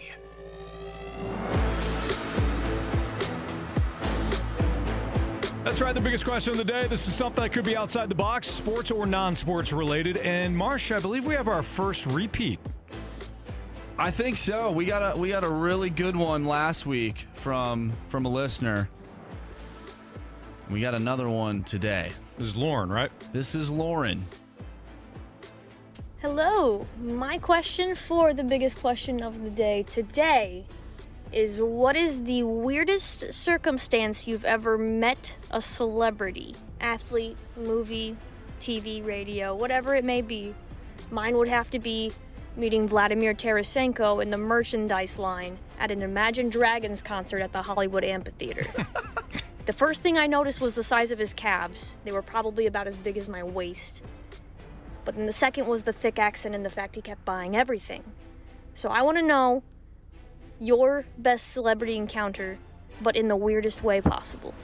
Thanks, guys. Well, first of all, Lauren, you win. That's a pretty good one. Second of all, thank you for coming up with another great question. You had asked last week, name the 3 sporting events that you saw live that kind of jump-started your fandom, and we had to tweak that a little bit, but that wound up being a great question, and I think this is a great one too.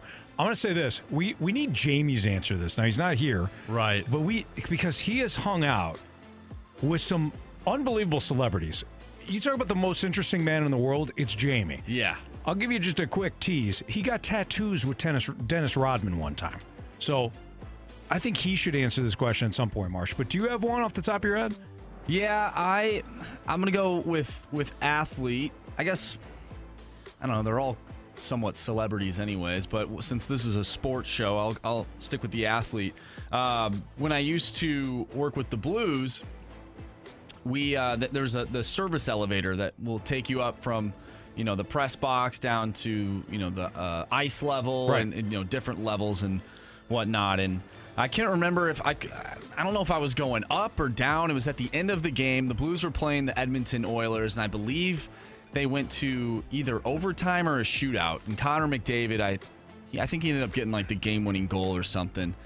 And I'm on the elevator, and I walk on, and it's one of those things where you're standing there, and then all of a sudden another person walks on, and it shuts. So it's me, it's the lady working the elevator, and then right in front of me is Wayne Gretzky.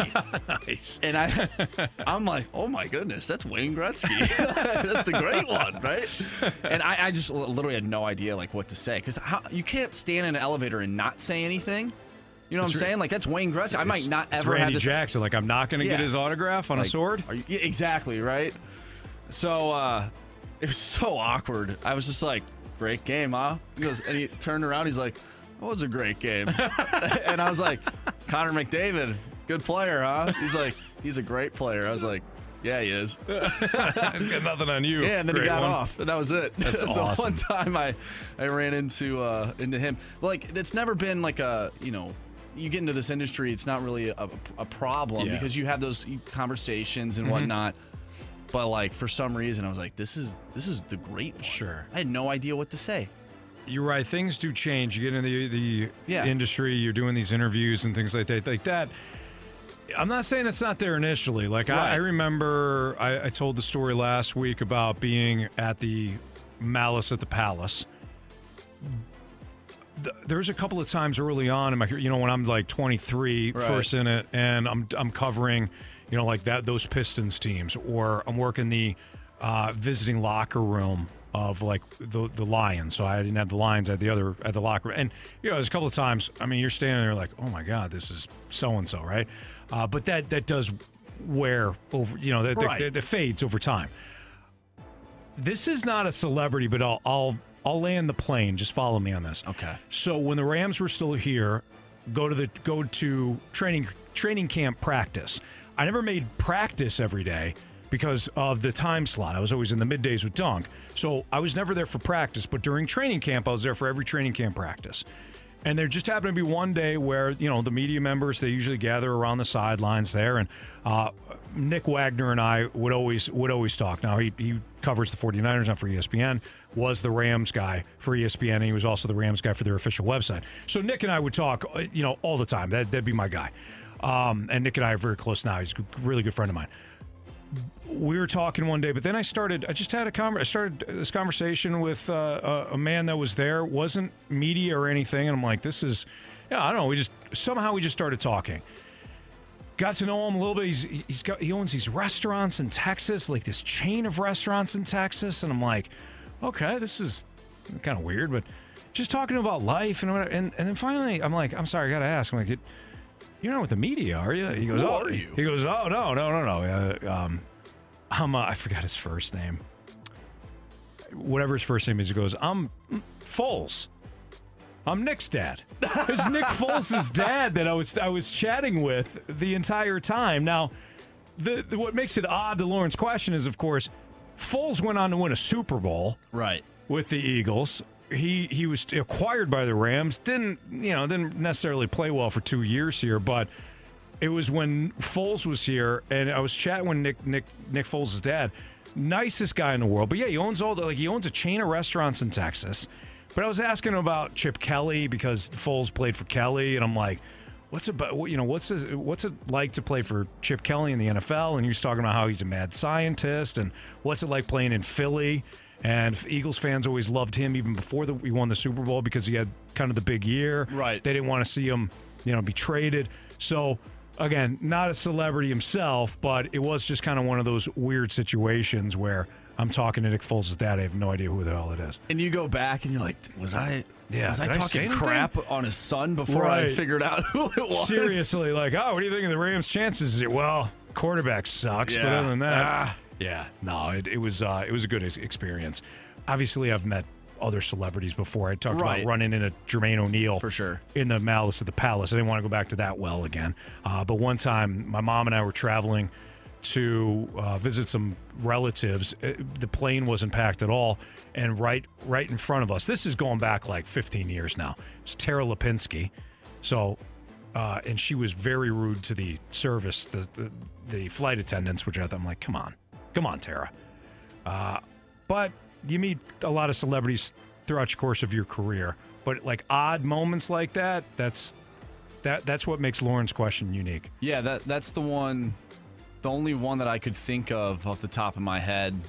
To me, when I think of odd, I think of awkward, and like, you're like, oh, like, yeah, celebrity, or like you would never expect to meet them in that spot. And I think that's what Lauren's talking about with Vladimir Tarasenko being at a concert. Like, it's one of those things where you're like, you look at the person you're with, and like, is that for her? I'm sure she was like, is that Vladimir Tarasenko? Because you never expect it. No, I mean, you're like, oh, it could be some guy that looks just like him that also happens to speak Russian. Sure.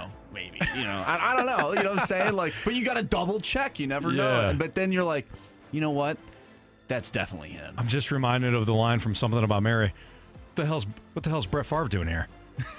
Like, when I think of that, what the hell's Vladimir Tarasenko doing at this Imagine Dragons concert? So funny. It's like, I forgot he's a human being. He goes to concerts and stuff.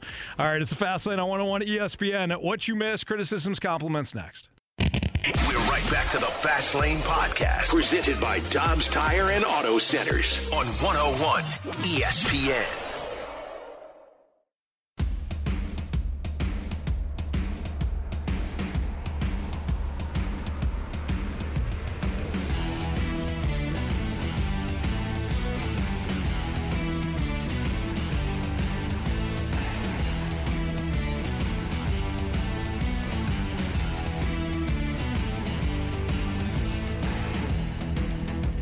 Appreciate everybody listening today to the show.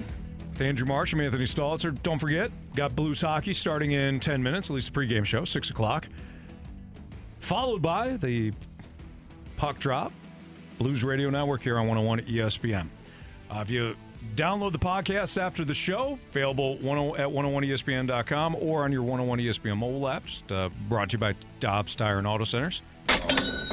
You'll hear us break down the Blues-Sabres game tonight. We've got kind of an interesting question, I thought, when it comes to the Cardinals and whether or not you would retool or fix the broken model if you think that the Cardinals model is broken.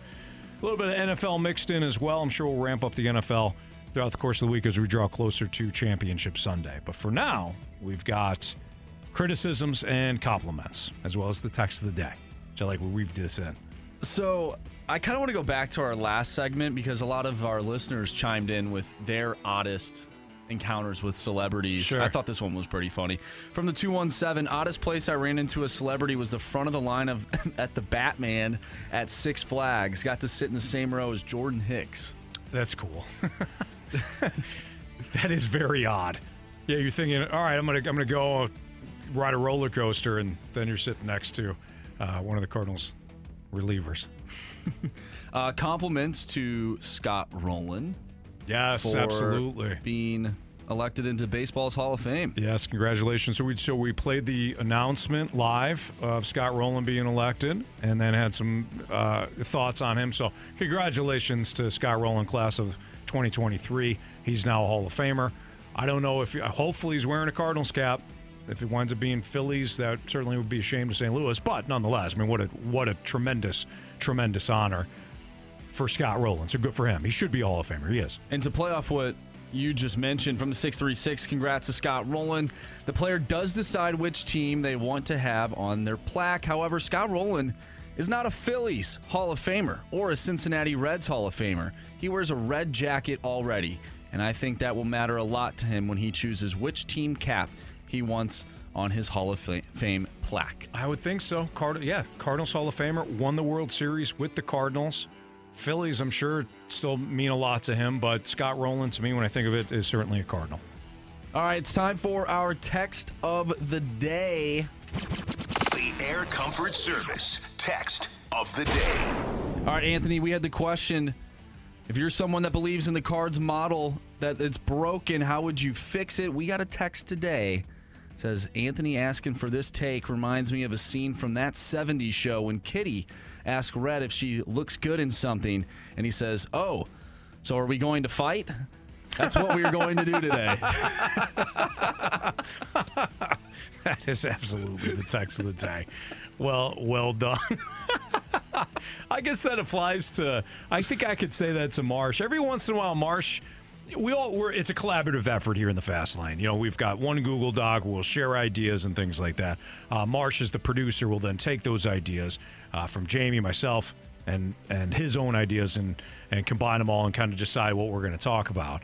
And there are certain shows where I look down at the grid and I say, oh, we're talking about Flaherty and Colton Parayko today. Really? Okay. So we're fighting. I like that a lot. We got a text from Lisa. Marsh, Anthony, love the show. So good today. Lots of smiles, and nobody pissed me off. Well, that's good. That's difficult. That's a win in itself. Of course, when the Cardinals come, when they come back around here, they're playing again. I'm sure Lisa will be plenty of. She'll be slinging plenty of arrows at Ollie Marmol and others. Appreciate everybody listening today. Thank you. We'll be back tomorrow from 2 to 6. Blues and the Buffaloes. Pre-game, 5 minutes. You'll hear Alex Ferrario, Joey Vitale, and the voice of the Blues, Chris Kerber. Everybody have a good night. Be safe on the roads. I'm hearing some snow coming in. We'll see you tomorrow, too. See you. You've been listening to the Fast Lane Podcast, presented by Dobbs Tire and Auto Centers on 101 ESPN.